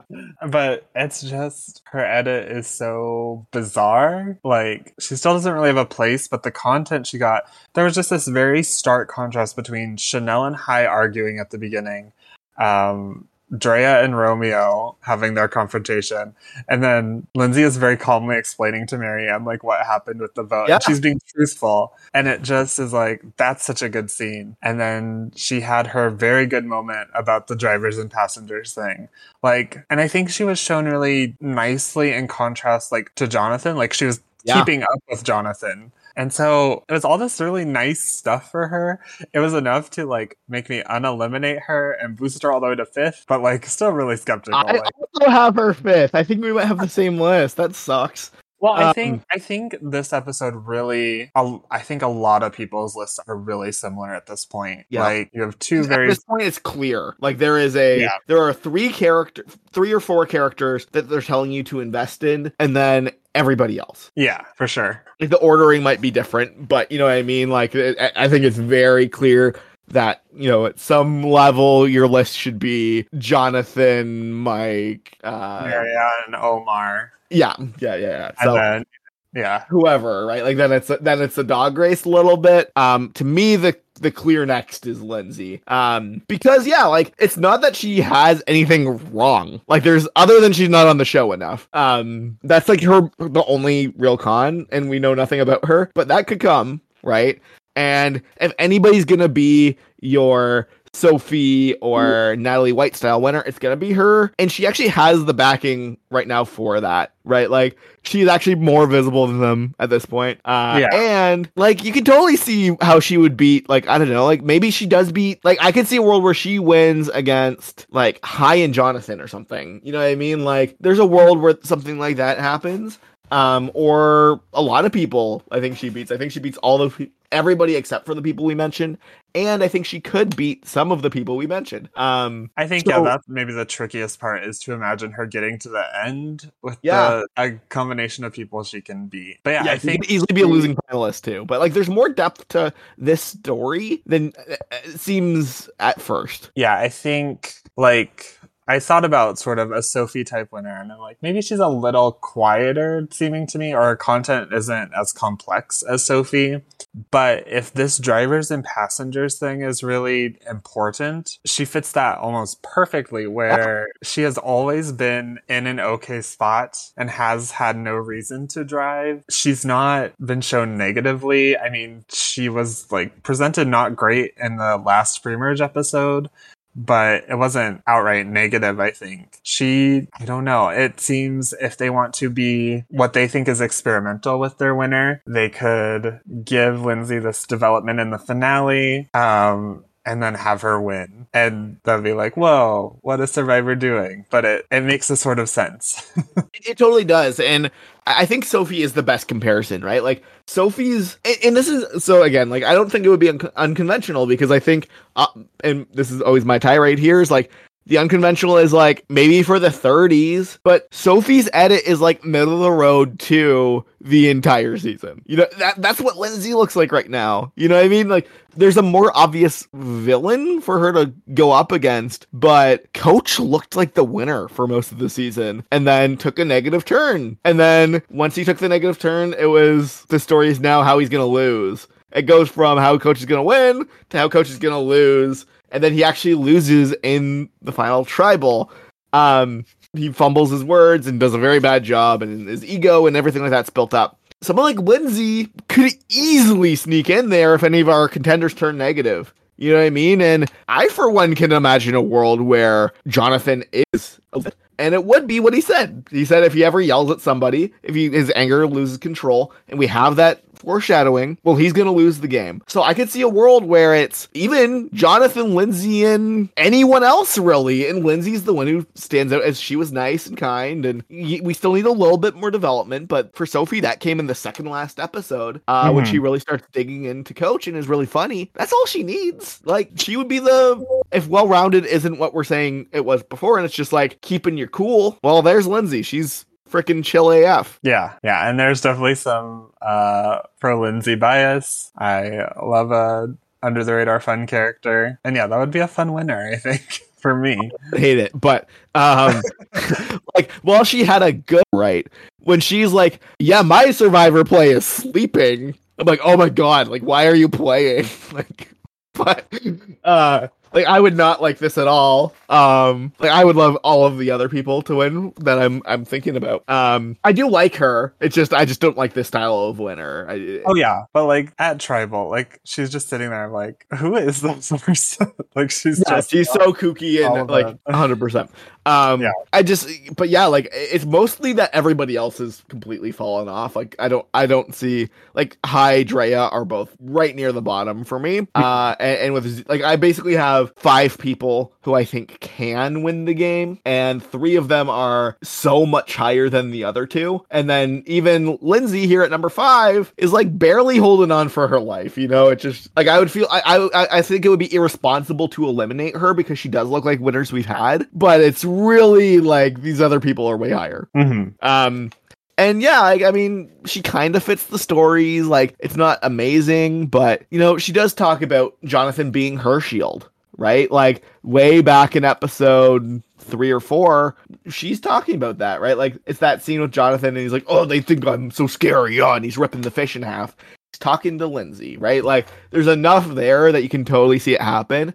And at this point, I think if we're to take Complex Tribe, it's clearly Taku, which is the number one thing we'll get to with Mike. I'm a little nervous about him for there, because all my other contenders are the Taku Tribe. I disagree. I mean, I was going to be like, Complex Tribe Theory is back, and it's for Vadi, but we can get to that later. Ooh, fun. But yeah, I like, right now I'm leaning it would be Taku. And that's the tribe she was on, and there's enough fundamentals there that I think if you're eliminating her, it's a little too early. And unfortunately, with this character, too early might be the second last episode. Unfortunately, if she makes it there. Honestly, my biggest con for her, I don't know if she makes it there. Yeah, she has to make it there, and with the right people, like the right people or people who aren't right now becoming wrong later. Yeah, she would, like, first content. Her win equity skyrockets if Jonathan turns into a villain or at least somebody who can't win the game, right? Like, she is booming then. The issue with her is it's so conditional, right? Like, whereas these other people, you can imagine a bunch of different worlds where they win. You can really only picture one path for Lindsay. And it's guessing things that haven't happened yet. Yeah, the biggest issue is that she requires 4 other people to either be out or be villains. Yeah. And I'm kind of thinking this is going to be a fun season to cover because I really do feel like they all kind of have longevity. Yeah. But like, again, we've seen like Shan, we thought for a long time was going to go definitely finale night and she leaves 8th or something, right? Like surprises do happen. So yeah. Any other thoughts on Lindsay? I mean, I think we kind of covered it. She is the walking question mark, right? She is asleep at the wheel. And we don't know when she's going to wake up or if she never does. Yep. So, beautiful metaphor. Right. Yeah. In the automobile. Cannot believe that they said automobile twice. The automobile trip. But anyways, jumping here to Marianne and Joe, I am so close to putting Marianne number 1. It's not funny. Like, I have, spoiler alert, I mean, Mike and Marianne are my top 2. And I cannot freaking decide which one is number 1. And I think this conversation will sort of illuminate it. So this was a phenomenal episode for Marianne in the same way last week was a phenomenal episode for Marianne. And I just think that at this point, I can't imagine much going wrong for her other than if she leaves like next week. You know what I mean? Like the big issue with her is that, okay, she has an underdog story. Well, we've had a lot of survivors in you know, our 41 seasons be underdogs and the stories they didn't quite make it, right? Kelly Wentworth, etc. That's her biggest issue is if she's Kelly Wentworth, and not Jeremy. That is my biggest con on her. Especially when Mike does look like Jeremy. You know what I mean? Like, especially that comparison's scary for me. But this week, we basically establish her as the one outlier who can win. We establish her with a strong emotional journey. Last week, we learned, hey, she's a little bit better at this Survivor thing than anybody was giving her credit on Taku. She's provided a service. She made Omar's, like the palm frond Matt thing, yeah, like she made that, like, and that got a positive reception. Like, there's a lot there with her that checks off all of our boxes. Yeah, like, what do you think, Joe? So for most of the season, I mean, once we discovered what Marianne was bringing, she sort of was in this very neutral spot where it was like, how else do you edit Marianne if she wins? And I think for me, the sort of meter of that was always sort of under, like, I don't think she's winning, but I don't know how else they'd edit her. And now she's risen to like the other side where it's like, I could see her winning with this. It makes a lot of sense, but I also think this is still just how they edit her, like give her a lot of complexity and really develop this really great character they have. So yeah, this is the first week I have Marianne as a contender. She's at 3. And I can't see her going number 1. I think Mike is incredibly strong.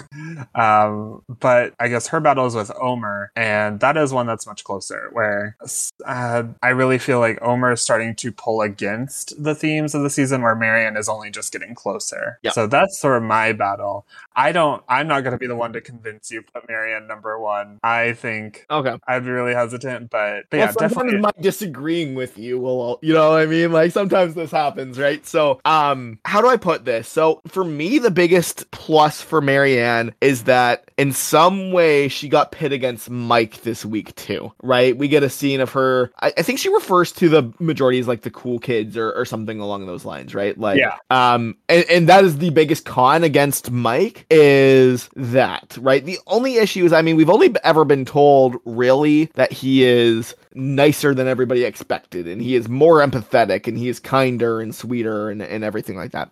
And maybe the stories Marianne doesn't get that, and that could be what we're seeing, right? Like, very easy. And I do not think this is even nearly as cut and dry as Marianne and Jonathan as a rivalry. It could just be that's who is relevant at the time.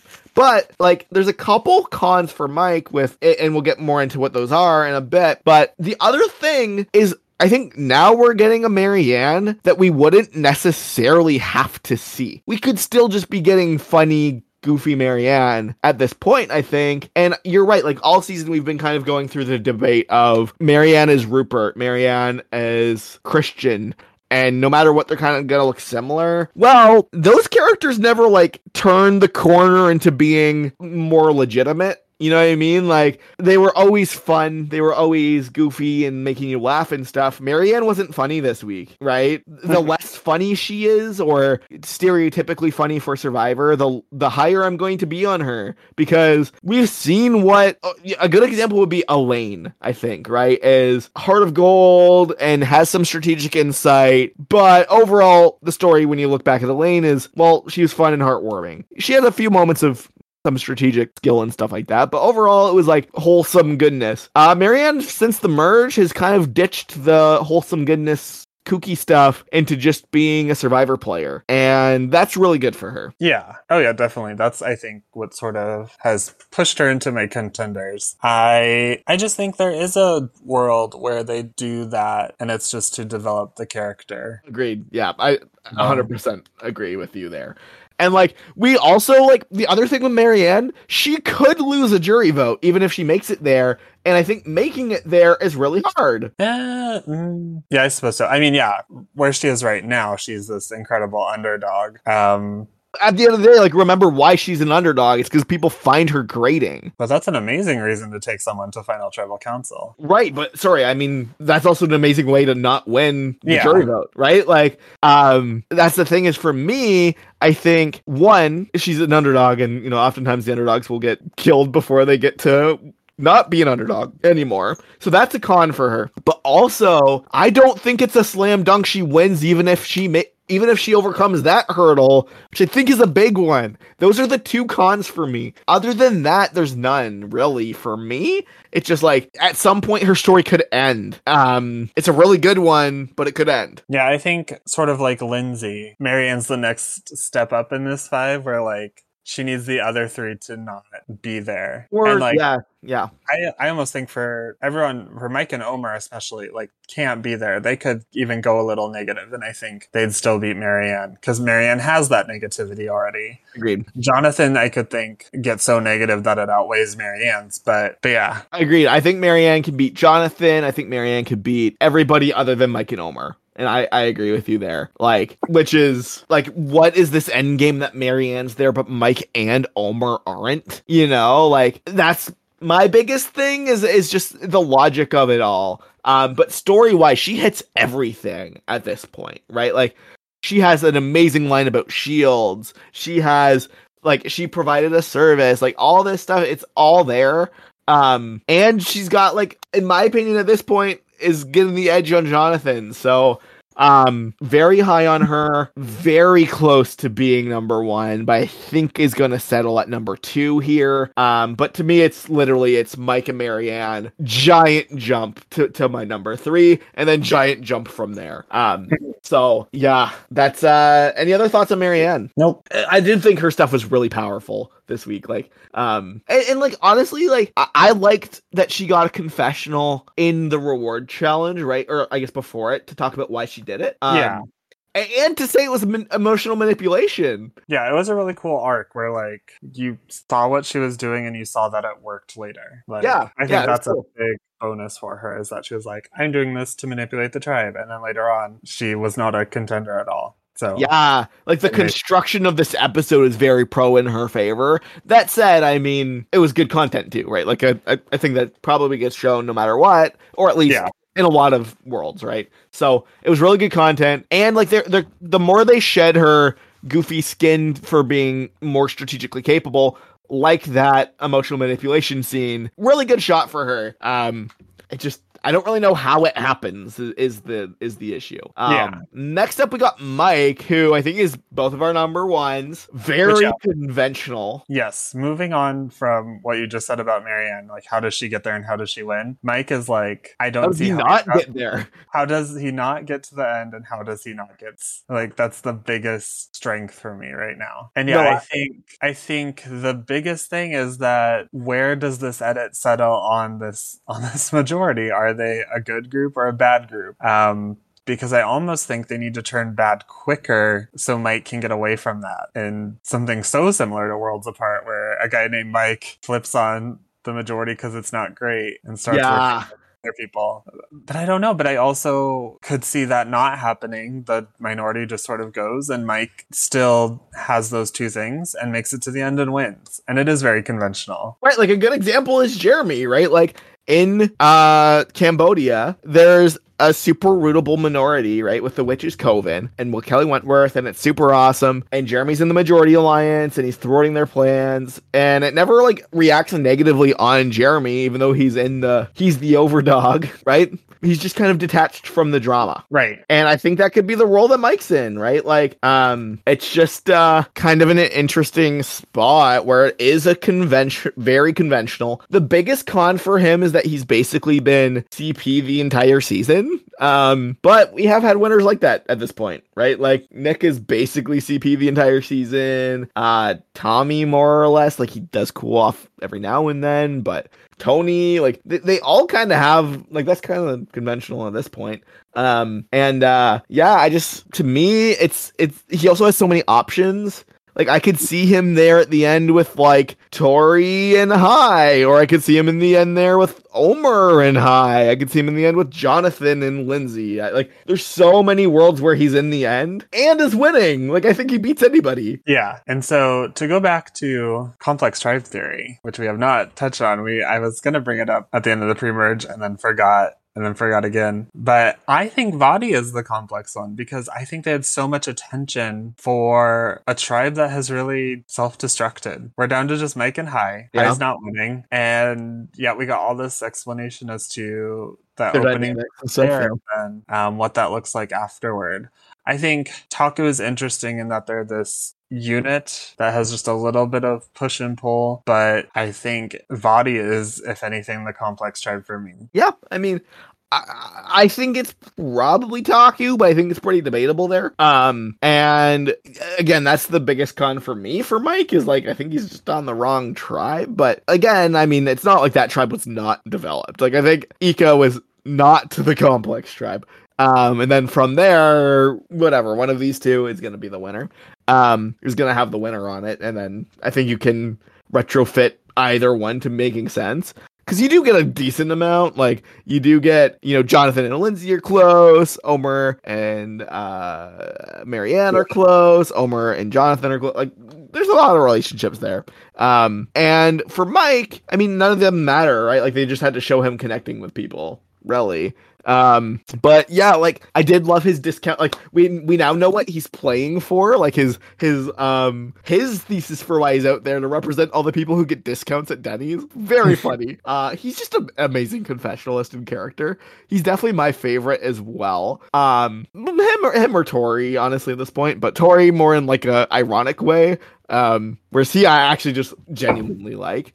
And I am getting a little tired of, like, Mike connects with somebody and, like, listens to them and getting all these points for it. Like, should be the bare minimum, right? Like, being open to new people and experiences. Yeah, it's weird because there's a lot of focus on his age, but then how he seems to play outside of that, and so I don't know. Yeah, there's a lot on, like, old people are usually mean and Mike's nice. That means he's the best, But he does seem like a fun guy to be around and stuff like that, so I totally get it. Like, he's jokey and fun, and that's it. I mean, we have had a couple weird moments, like when Hai is really struggling with his vegetarianism. Mike's the one who's being like, just eat the fish, man. Like, there's stuff like that. Like, well, it tastes so good, dude. Like, there's, like, every now and then, I think, a moment where Mike does come off a little tone deaf, but I don't think that's it. Like, Mike Holloway also, like, busts people around camp all the time. You know what I mean? Like, that's not disqualifying at all for a winner. But, like, you're right. Like, the big thing is he has options, right? Like, he has the Kim Spradlin options thing going on. It's just, there's so many variables where Mike's the winner, and I just have a hard time seeing him not winning or not being like, I guess I don't see what, like, maybe he's a fire making loser or something. Yeah, like, I but think other that's than that, I don't. Yeah, I think he's winner or fourth. Yeah. Like maybe there's not really a huge difference between fifth and fourth. Like winner or fallen angel are the only spots he has in my mind.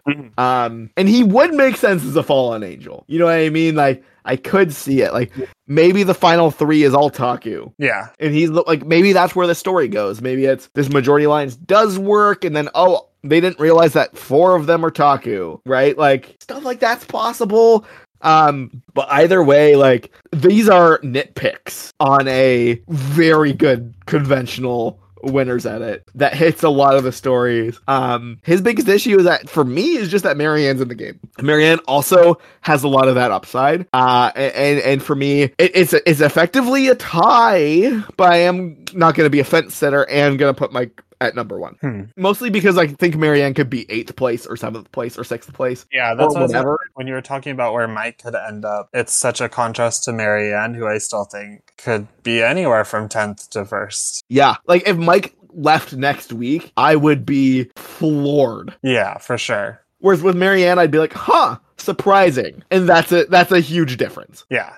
Any other thoughts on Mike? Nope. He's a lot of fun. I think he's a good, fun, interesting character. And yeah, I mean, I look forward to seeing him continue to be in this game. I did like his like reaffirming the idea of him not being a numbers guy. We hear that back at with Daniel. Like, he's like, I don't know calculus, but I know people. I'm street smart. That I liked that kind of being like theme. Like that would be a cool winner story. Like usually they try to sand off those sort of edges and be like, oh no, the winner was actually a great player. Mike actually played a great game in Worlds Apart, right? Like when really, he flipped to the minority and then had no agency the entire game, right? Like, but they still try to kind of spin that. I like that the spin for Mike is like, he can't add, but man knows how to connect to people. Yeah. He's like a hustler. It's fun that way for sure. I don't really know why he went after Chanel. That to me seems like a mistake, but I don't know. I love him. Or Chanel, as he says. Very hard CH there.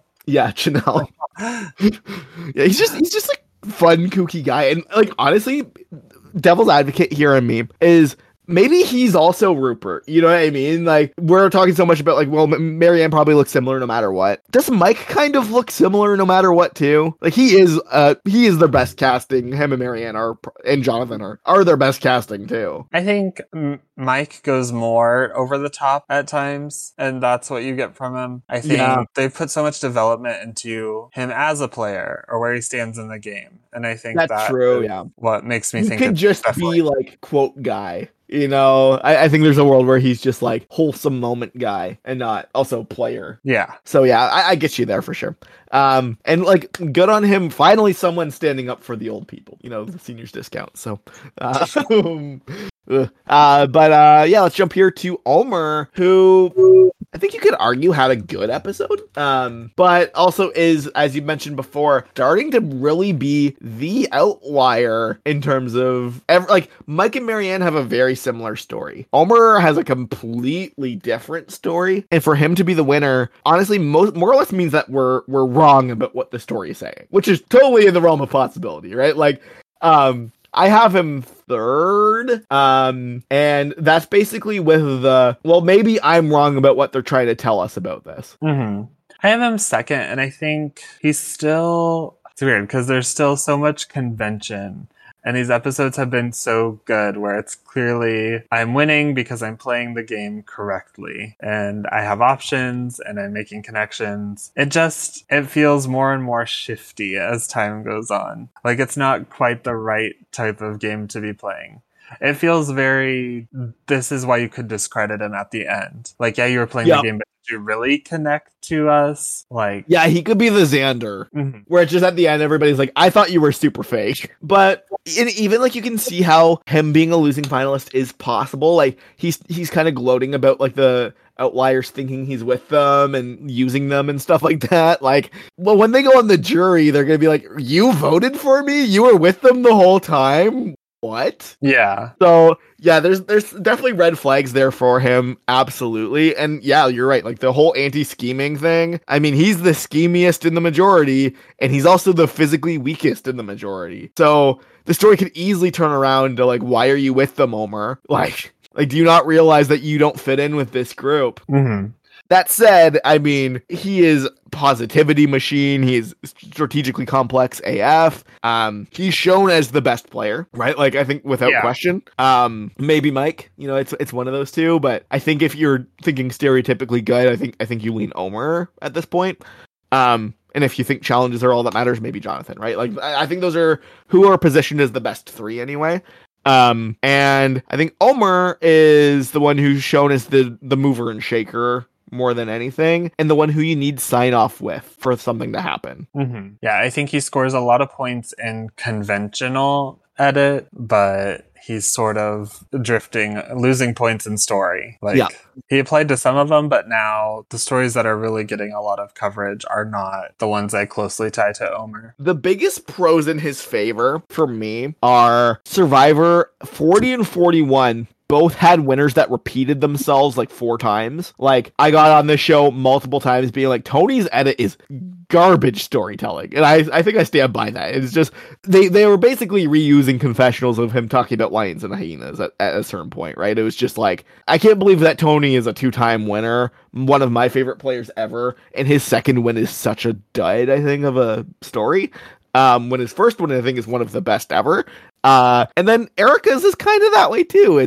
She talks about lambs and lions again, right? Like, it's kind of funny that's 2 animal metaphors in a row and repeated so much. But for Omer, he's getting a lot of repeated content as well about, oh, Mike is empathy, and, you know, we come from different backgrounds, but together we work really well together. Jonathan, me and him are the odd couple. We come from completely different realms. I'm a virgin and he's not. And like, it's the same thing twice. It's like the exact same plotting. And we had him talk to Mike about the same stuff in the merge episode. It's, if they're really just wanting that to be his winner story, he's the winner. But like, I hate that. Like, I hate if that's what we have to start looking forward to, is like, the winner's just gonna say their 2 points over and over again at you till they're red in the face, you know? Like, I don't know, like, and especially because Omer is so captivating, that if that's the story they chose to tell of him, I'm sure they could have done better. Mm-hmm. Yeah. And those scenes are good. Yeah, for sure. I feel it's almost too strong. Like,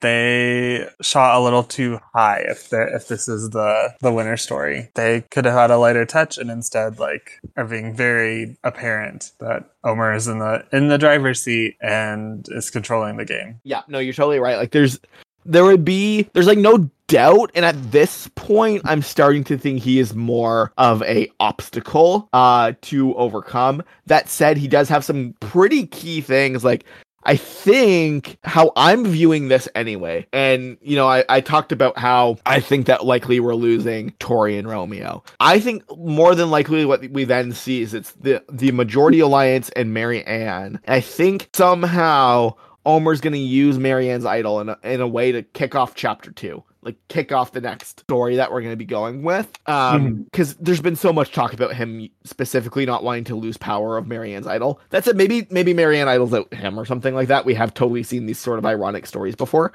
But I think it's more likely he does something really cool and big with that. And maybe that's how he parlays it into a win. And that's why he's so awkward right now, is like, they're building him up for that big moment. But I don't know. What do you think there? Possibly. I don't know. I think it's getting so hard to imagine how this majority is just going to break up, and like, who sticks around that's not in there. So I don't know. I'm struggling to imagine where Omer goes if he's not the winner. Like I said, I think losing finalist, and yeah, I think he tries some things and they might work, they might not work, they might work and not be as positively received as intended. Mm-hmm. I think there's just a bit more negativity to come in his story. See, I think he could be Ricard. Like, not in terms of placement, but in terms of like dominating player who just doesn't quite make it. Like, I think that totally fits for Omer. And I could imagine a world where the story is, oh, he's the schemiest one of us left. He's got to go. Like, after all the dragons are Like once you vanquish all the monsters or whatever, it's like there's only one left, and it's the one that we used. Like I think, like gun to my head, Jonathan outlives Omer. Like I think if you're looking at that odd couple that has not been really developed at all in the merge, right? Like other than when Omer saves them. But I think if you're kind of viewing that as like alpha beta, I think Omer is the beta at this point. Like, I think Jonathan is more likely to outlive him than not. Or maybe they're there together. Like, I don't know. I could see Jonathan, Omer, and somebody else, and maybe Omer wins, or maybe they, like, you know, like, if it's Jonathan, Omer, and Mike, I think that's actually not a impossible final three. I could easily see Jonathan and Omer being losing finalists to Mike. Mm-hmm. I think if you ask me in isolation, like, who makes it longer, Jonathan or Omer? I think Jonathan, but I think if you ask me the question, like, put them in a hypothetical boot list, like, I have Omer outranking Jonathan. And I don't know what that means, but... I kind of see what you're saying there for sure.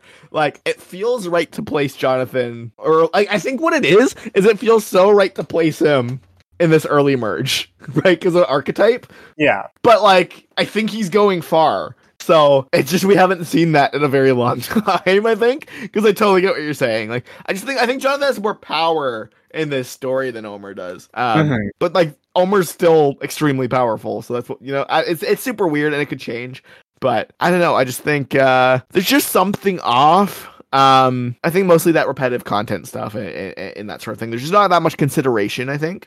Whereas they clearly love him and they're putting him everywhere. I feel like he'll play again too. Yeah, you go Omer. Definitely love him as a character.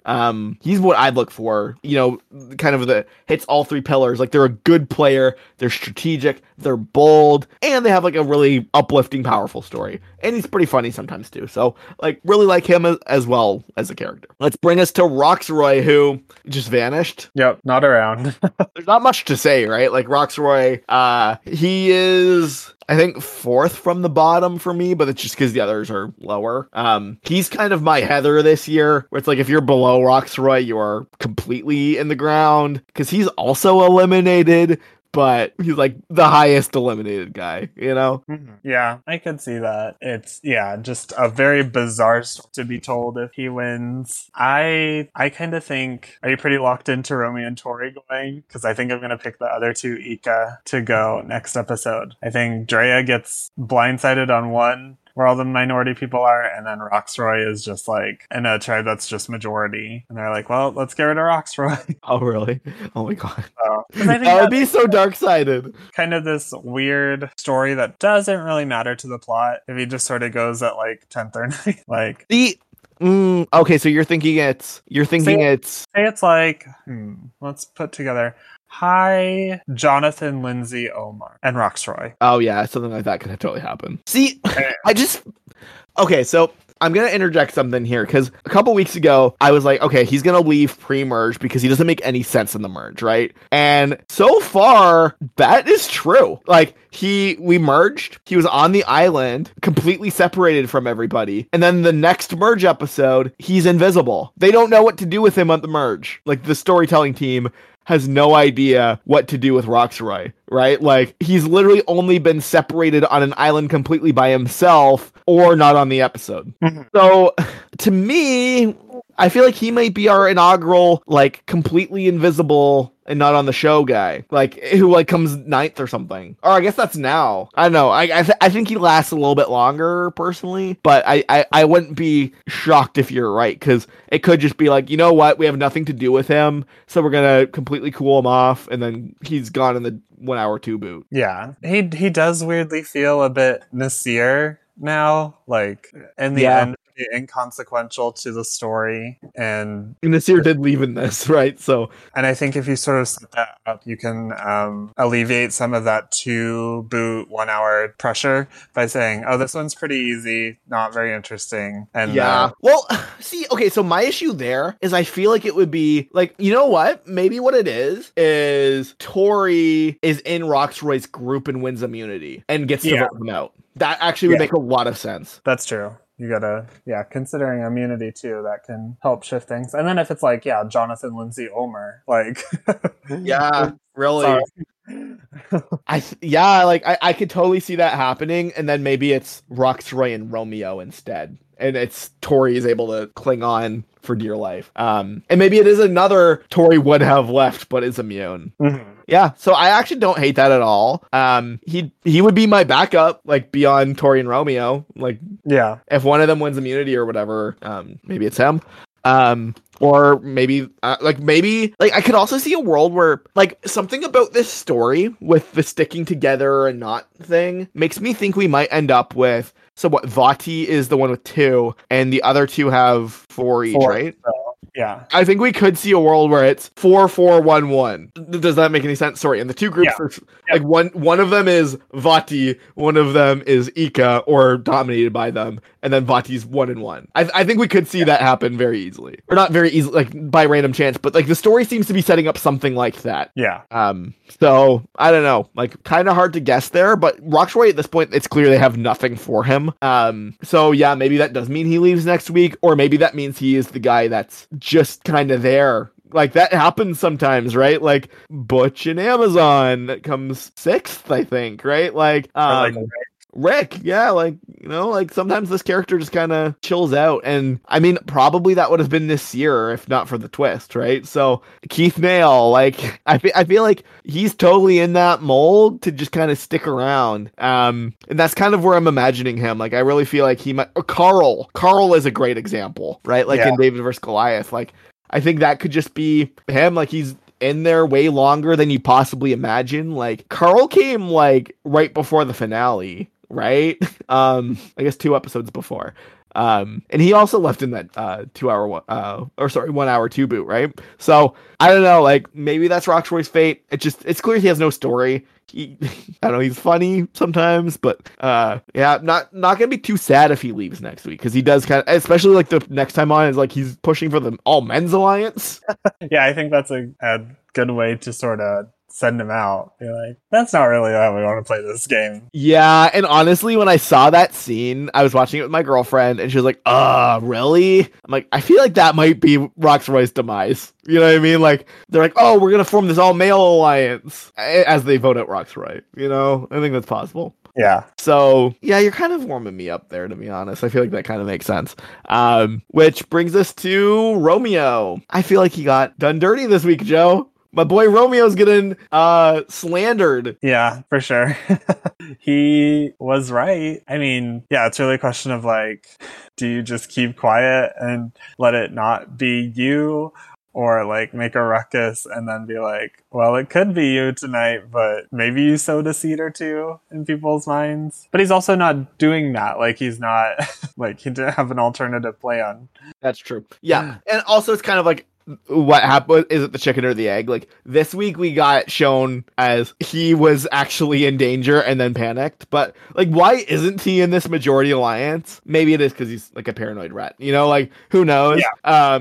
That's not what we were shown. That's all we can really guess, but I feel like that might be it, like if we're reading the tea leaves a little bit. Last week, I was pretty sure he was going deep. This is the exact... And we did get this paranoid stuff set up a little bit last week, right?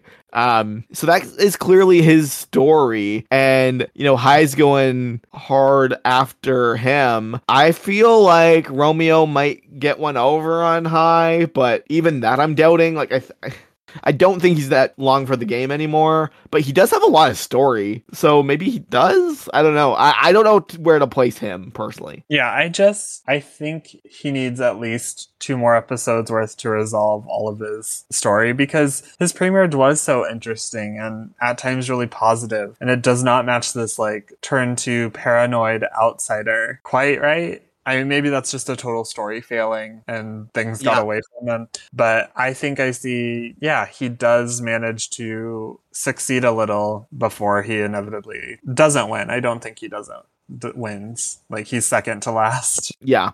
It's just, you're totally right. Like, he has so many plot threads to wrap up that, like, my prediction for if any character we're going to look back, like, he would be my pick right now if I had to guess. Like, we always do like awards at the end of like the worst edit and stuff, like, you know, like the one with the most incongruencies and lack of clarity. He might be my pick because there is a whole lot and I doubt they all get resolved. Yeah, And it's even, I think, as things get resolved, it's really sharp turns around here. Like, we've sort of gone all over the place with Romeo, like, to where he was my second contender at the end of pre-merge, and now has fallen so far. And he's been on a roller coaster for me, for sure. Yeah. And with that, I mean, the one thing in his favor is he does have that, he's still the spokesperson for, like, the weak group. So if that is gonna be something, then it's gonna be something. And he could be kind of sneaking in there, as, like, the leader of the weak people, leader of the skinny boys. That's still a big plus in his favor, right? Like, that in episode 1, they chose to develop Romeo and Zach so much as the skinny boys, and now we're in a merge with a strength-based divide, and he's the only one talking about it on that side. Like, that's still really good stuff. I think his win equity's shot, but that could be good for clinging around as a cockroach. Yeah. And maybe, like we're getting paranoid him. Like, I feel like there's a world he left this week, and that would have made sense. But now that 2 weeks in a row he's been established as, like, paranoid chaos man, maybe that means he does, like, maybe the stories they should have voted him out because he does cause a lot of damage in this merge. Yep. Over Chanel. Like, I think that's totally reasonable, especially when, like, the debate comes down to Chanel is saying to Confessional, I'm going to do nothing, and Romeo saying, I'm going to do everything. Generally, and Tori this week says, it's Survivor, you have to do something. I think you're meant to take that at face value, right? Like, a big story of the season has been, like, having one shot and doing everything you can with it. Romeo's getting that credit. So, honestly, I think I'm starting to soften on my he's leaving next week thing from that, because it is better to be presented as somebody trying even if you're floundering. Yeah. So, I don't know. This is going to make my next boot prediction harder, but I'll still let you go first. So, love it. The other Romeo thoughts. Nope. Like, fun. Like, enjoy him. I wouldn't be super sad if he left, but, like, I am kind of starting to root for him because seeing this majority is not the most fun. Which brings us to Tori, who is just being awesome, just really upsetting this majority, like, and is like a fun chaos element. Obviously she saw Drea with the blood. Do you really think that pays off in any way? I think there is something there with Drea and Tori. Someone was talking about it really recently on the subreddit, but, like, thinking about how Drea said keeping Tori could be really bad for my game, and then she sees this and she sort of knows Drea's got something at least. And I think that's why I think I can't see Drea outlasting Tori. Yeah, that's actually not a bad take at all. And, like, I don't know, like, I feel like Tori also has this story of, like, being lucky, you know, like, I would say that the two traits that you have for Tori is, like, dramatic, tries hard no matter what, lucky, and sneaky, right? Like, all those sort of traits. I feel like she might be the person to successfully play Shot in the Dark. Yeah, possibly. Like, she just kind of has 9 lives or whatever, right? Like, that's sort of the story. Even though she's completely on the bottom and, like, clearly not very good at this, right? Like, seems like nobody wants to include her at all. I feel like we didn't talk about her scene with Roxroy last episode, where she's just badgering him about his reward. Oh, yeah. Yeah, it's not great, but it was certainly fun to watch, so. Yeah, she has, like, these fun little moments, but, like, they're kind of at her expense. Right? Yes. Like, it's like, I like Tori as a character because she brings laughs, but it's not like in the way when Mike brings laughs, it's because he says something funny. It's like she does something unself-aware, which is a great character. Like, you need these characters on Survivor who she's just trying to play and doing, like, not a very good job, but it brings some fun and flavor. Like, you're right, that Roxroy scene was so funny. And she's like, well, why won't you tell me? Or, like, when she's like, oh my god, we sent Roxroy there for the power, Roxroy. Like, she's just like a cartoon character, right? Like, she's like, she reminds me of, is it Candace who's Phineas and Ferb's older sister? As someone who's never seen an episode of Phineas and Ferb, I think you're correct. Yeah, I think I'm, like, that's who she reminds me of, or like something like that, like in a cartoon, where it's just like her character trait is, like, kind of being annoyed by the other people. And you're right, like, she does have this, like, little rivalry with Drea, and functionally Drea can't go that far, right? Like, number wise, like, I don't think she's winning, which means she has to leave before, like, 7. Yeah. And otherwise, this round and next round for that. Yeah. So you're kind of starting to warm me up here to your idea of her leaving next week. And that would be like the issue for me now is I'm like, it makes sense for Tori to vote out Roxroy and Drea next week. She can't. So yeah, I'm in kind of deep confusion here, but I think the issue is I think Tori outlives Roxroy and Drea, but I also somehow think Tori leaves next week. But the answer there is probably that she wins immunity again. Yeah. And like that's all it takes. And like she's clearly the best at these things. So yeah, I think you kind of warmed me up. Like I think she's gonna outlive Drea and Roxroy. Okay. Any other Tori thoughts? I don't think so. Let's talk about Chanel before you steal both of my boots. No, I'll give you deserve the credit there. Okay, Chanel. Queen, legend. I mean, okay, so no, Chanel is fine. She just what a weird end. Like I feel like the last 3 episodes she's just sort of staring off into space and she's just on her own, sort of waiting for her execution. And then it happens.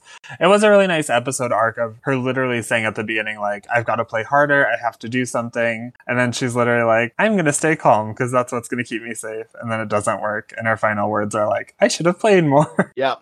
Yeah. And I mean, I think that's been a story all season, right? Is like you only have one shot at this, so you might as well swing for the fences. And I think anytime we hear somebody being apprehensive or playing cool, they're going to get voted out. I think we kind of saw that with Lydia, right? It was the story of she's okay. She's like, I'm fine with whatever. That's when she leaves, right? That Omar takes that and runs and destroys her, right? Like that's kind of what we saw there. We kind of saw the same story here of like person decides they're going to do nothing and they leave. I think look forward to that pattern probably. That's something to pay attention to for sure. I think this season's definitely hyping up doing stuff, trying your hardest no matter what.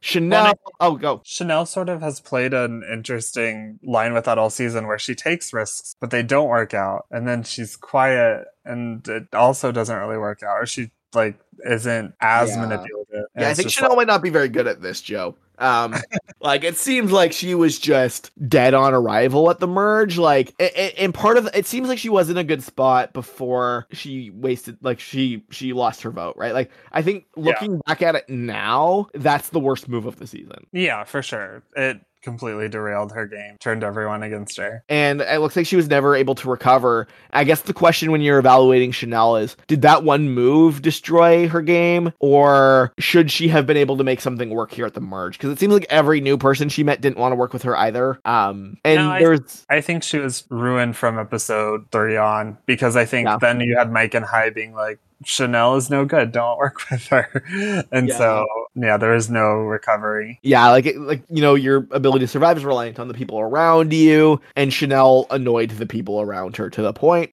not annoyed, but upset them to the point where they could not trust with her anymore and actively destroyed her reputation, right? And maybe some of that's if she was the best social player of all time, maybe she walks into those groups and they do welcome her, but it didn't seem like she even played from that side that well, right? I don't know, even Marianne, she's kind of in the same spot. Obviously the people aren't trashing her in the same way, but she's able to kind of infiltrate these groups and still make some sort of positive impression. Yeah. Seems like Chanel just wasn't even able to do that particularly well. This week, she says that she's playing chess while everybody else is playing checkers, but she means it negatively. I don't even know what she was clearly trying to say she was playing checkers and everybody else is playing chess. Not her fault they included that, but stuff like that. I don't know. I at one point was pretty high on her, and then I think this is sort of an example of sometimes when you see more, you're like, oh, okay, I kind of see why there's a little bit less at the start. Do like her, but you're right. She did feel out of it at the merge onward. Yeah, dejected, no longer motivated, kind of spaced out. Yeah. Kudos to her for starting the negotiation at 2, though. This group was much more difficult with it. And then Jeff was like, "Yeah, I'm gonna settle for 4, but they're gonna have to make a good effort." And then literally, they just says 4. They just work the numbers to 4. It's what about 2? No. What about 3? No. What about 4? Yes. It's not negotiation. Yeah. I mean, I do like that it's so weird because for transparency, I like that he said what he was going to do, but negotiation wise, it completely saps the tension that he has a number. You know what I mean? Like knowing he has a number that he's like contractually obligated to stick to makes it not a negotiation. No, I think if he said 4, but they have to make a good case, and then they said 4, but they did not make a really compelling case. Then he was like, yeah, 4. Yeah, that's fine anyway. Yeah, he's not the best negotiator. Needs to learn from Angelina. But yeah, that's Chanel. Her story really is that she was playing well and then made a horrible mistake and killed her and her allies' games, right? Like, in hindsight, like, Daniel really did pay the Chanel tax. So, yeah, that's Chanel. Predictions, next boot. I'm going to go first and not steal yours. So I'm going to go with... I'm gonna stick to what I said. I think it's I'm gonna go with it's Roxroy and High. Okay. I can't pick Roxroy. I'm gonna still pick Drea. No, you can pick Roxroy. Like as long as we don't have the same one, I think that's you're fine. Okay. If it were going by those rules, it's Drea and Roxroy. But if I must pick someone else, I would say Drea and Lindsay. I think Lindsay could weirdly just kind of go out in a Jenna Bowman style, Yeah, that's not a bad pick. For me, I think, and I came into this really strongly thinking it was Tori and Romeo, and I mean, I think that might be right. I don't know. But I just feel like you kind of convinced me on Tori specifically outliving Drea, and I don't think Drea would leave next week. So that's kind of where I'm leaning. And yeah, our winners, my list is as follows. Number 4, I have Jonathan, but there's a big enough jump between him and number 3, Omer, that I do not have him like officially listed. And then I have Marianne second, and then Mike number 1. I have 4 on my list actually, and number 4 is Jonathan. Number 3 is Marianne. Number 2, Omer. Number 1, Mike. It's sad that we have the same list, but like really, like the show has said, hey, Marianne, Mike, Jonathan, and Omar are your characters that are like functional and matter, and everybody else is, biting at their ankles. So it was a very even season for a while, but I think that has no longer been the case. But yeah, that's our show. Feel free to contact us on Reddit. We have new episodes every weekend. Definitely leave us a good review or whatever review on Apple Podcasts. That really does help us a lot. We see those numbers help a lot. And yeah, if you need anything, you know where to find us. If you were watching closely, there was a clue. Got the $1 million check written already. I mean, I'm the winner. Oh my gosh, it's like $1 million. My wife and kids have definitely saved me from my demons. Last time I played like a cop, this time I'm playing like a criminal. I don't need to be All carried, the girls bro. are coming together, and we're spinning the guys around as much as we can, and then we're devouring them. I guess my nickname's Fabio. Each new day I get out here is a blessing, because I was only supposed to get 3. So I'm either going to win...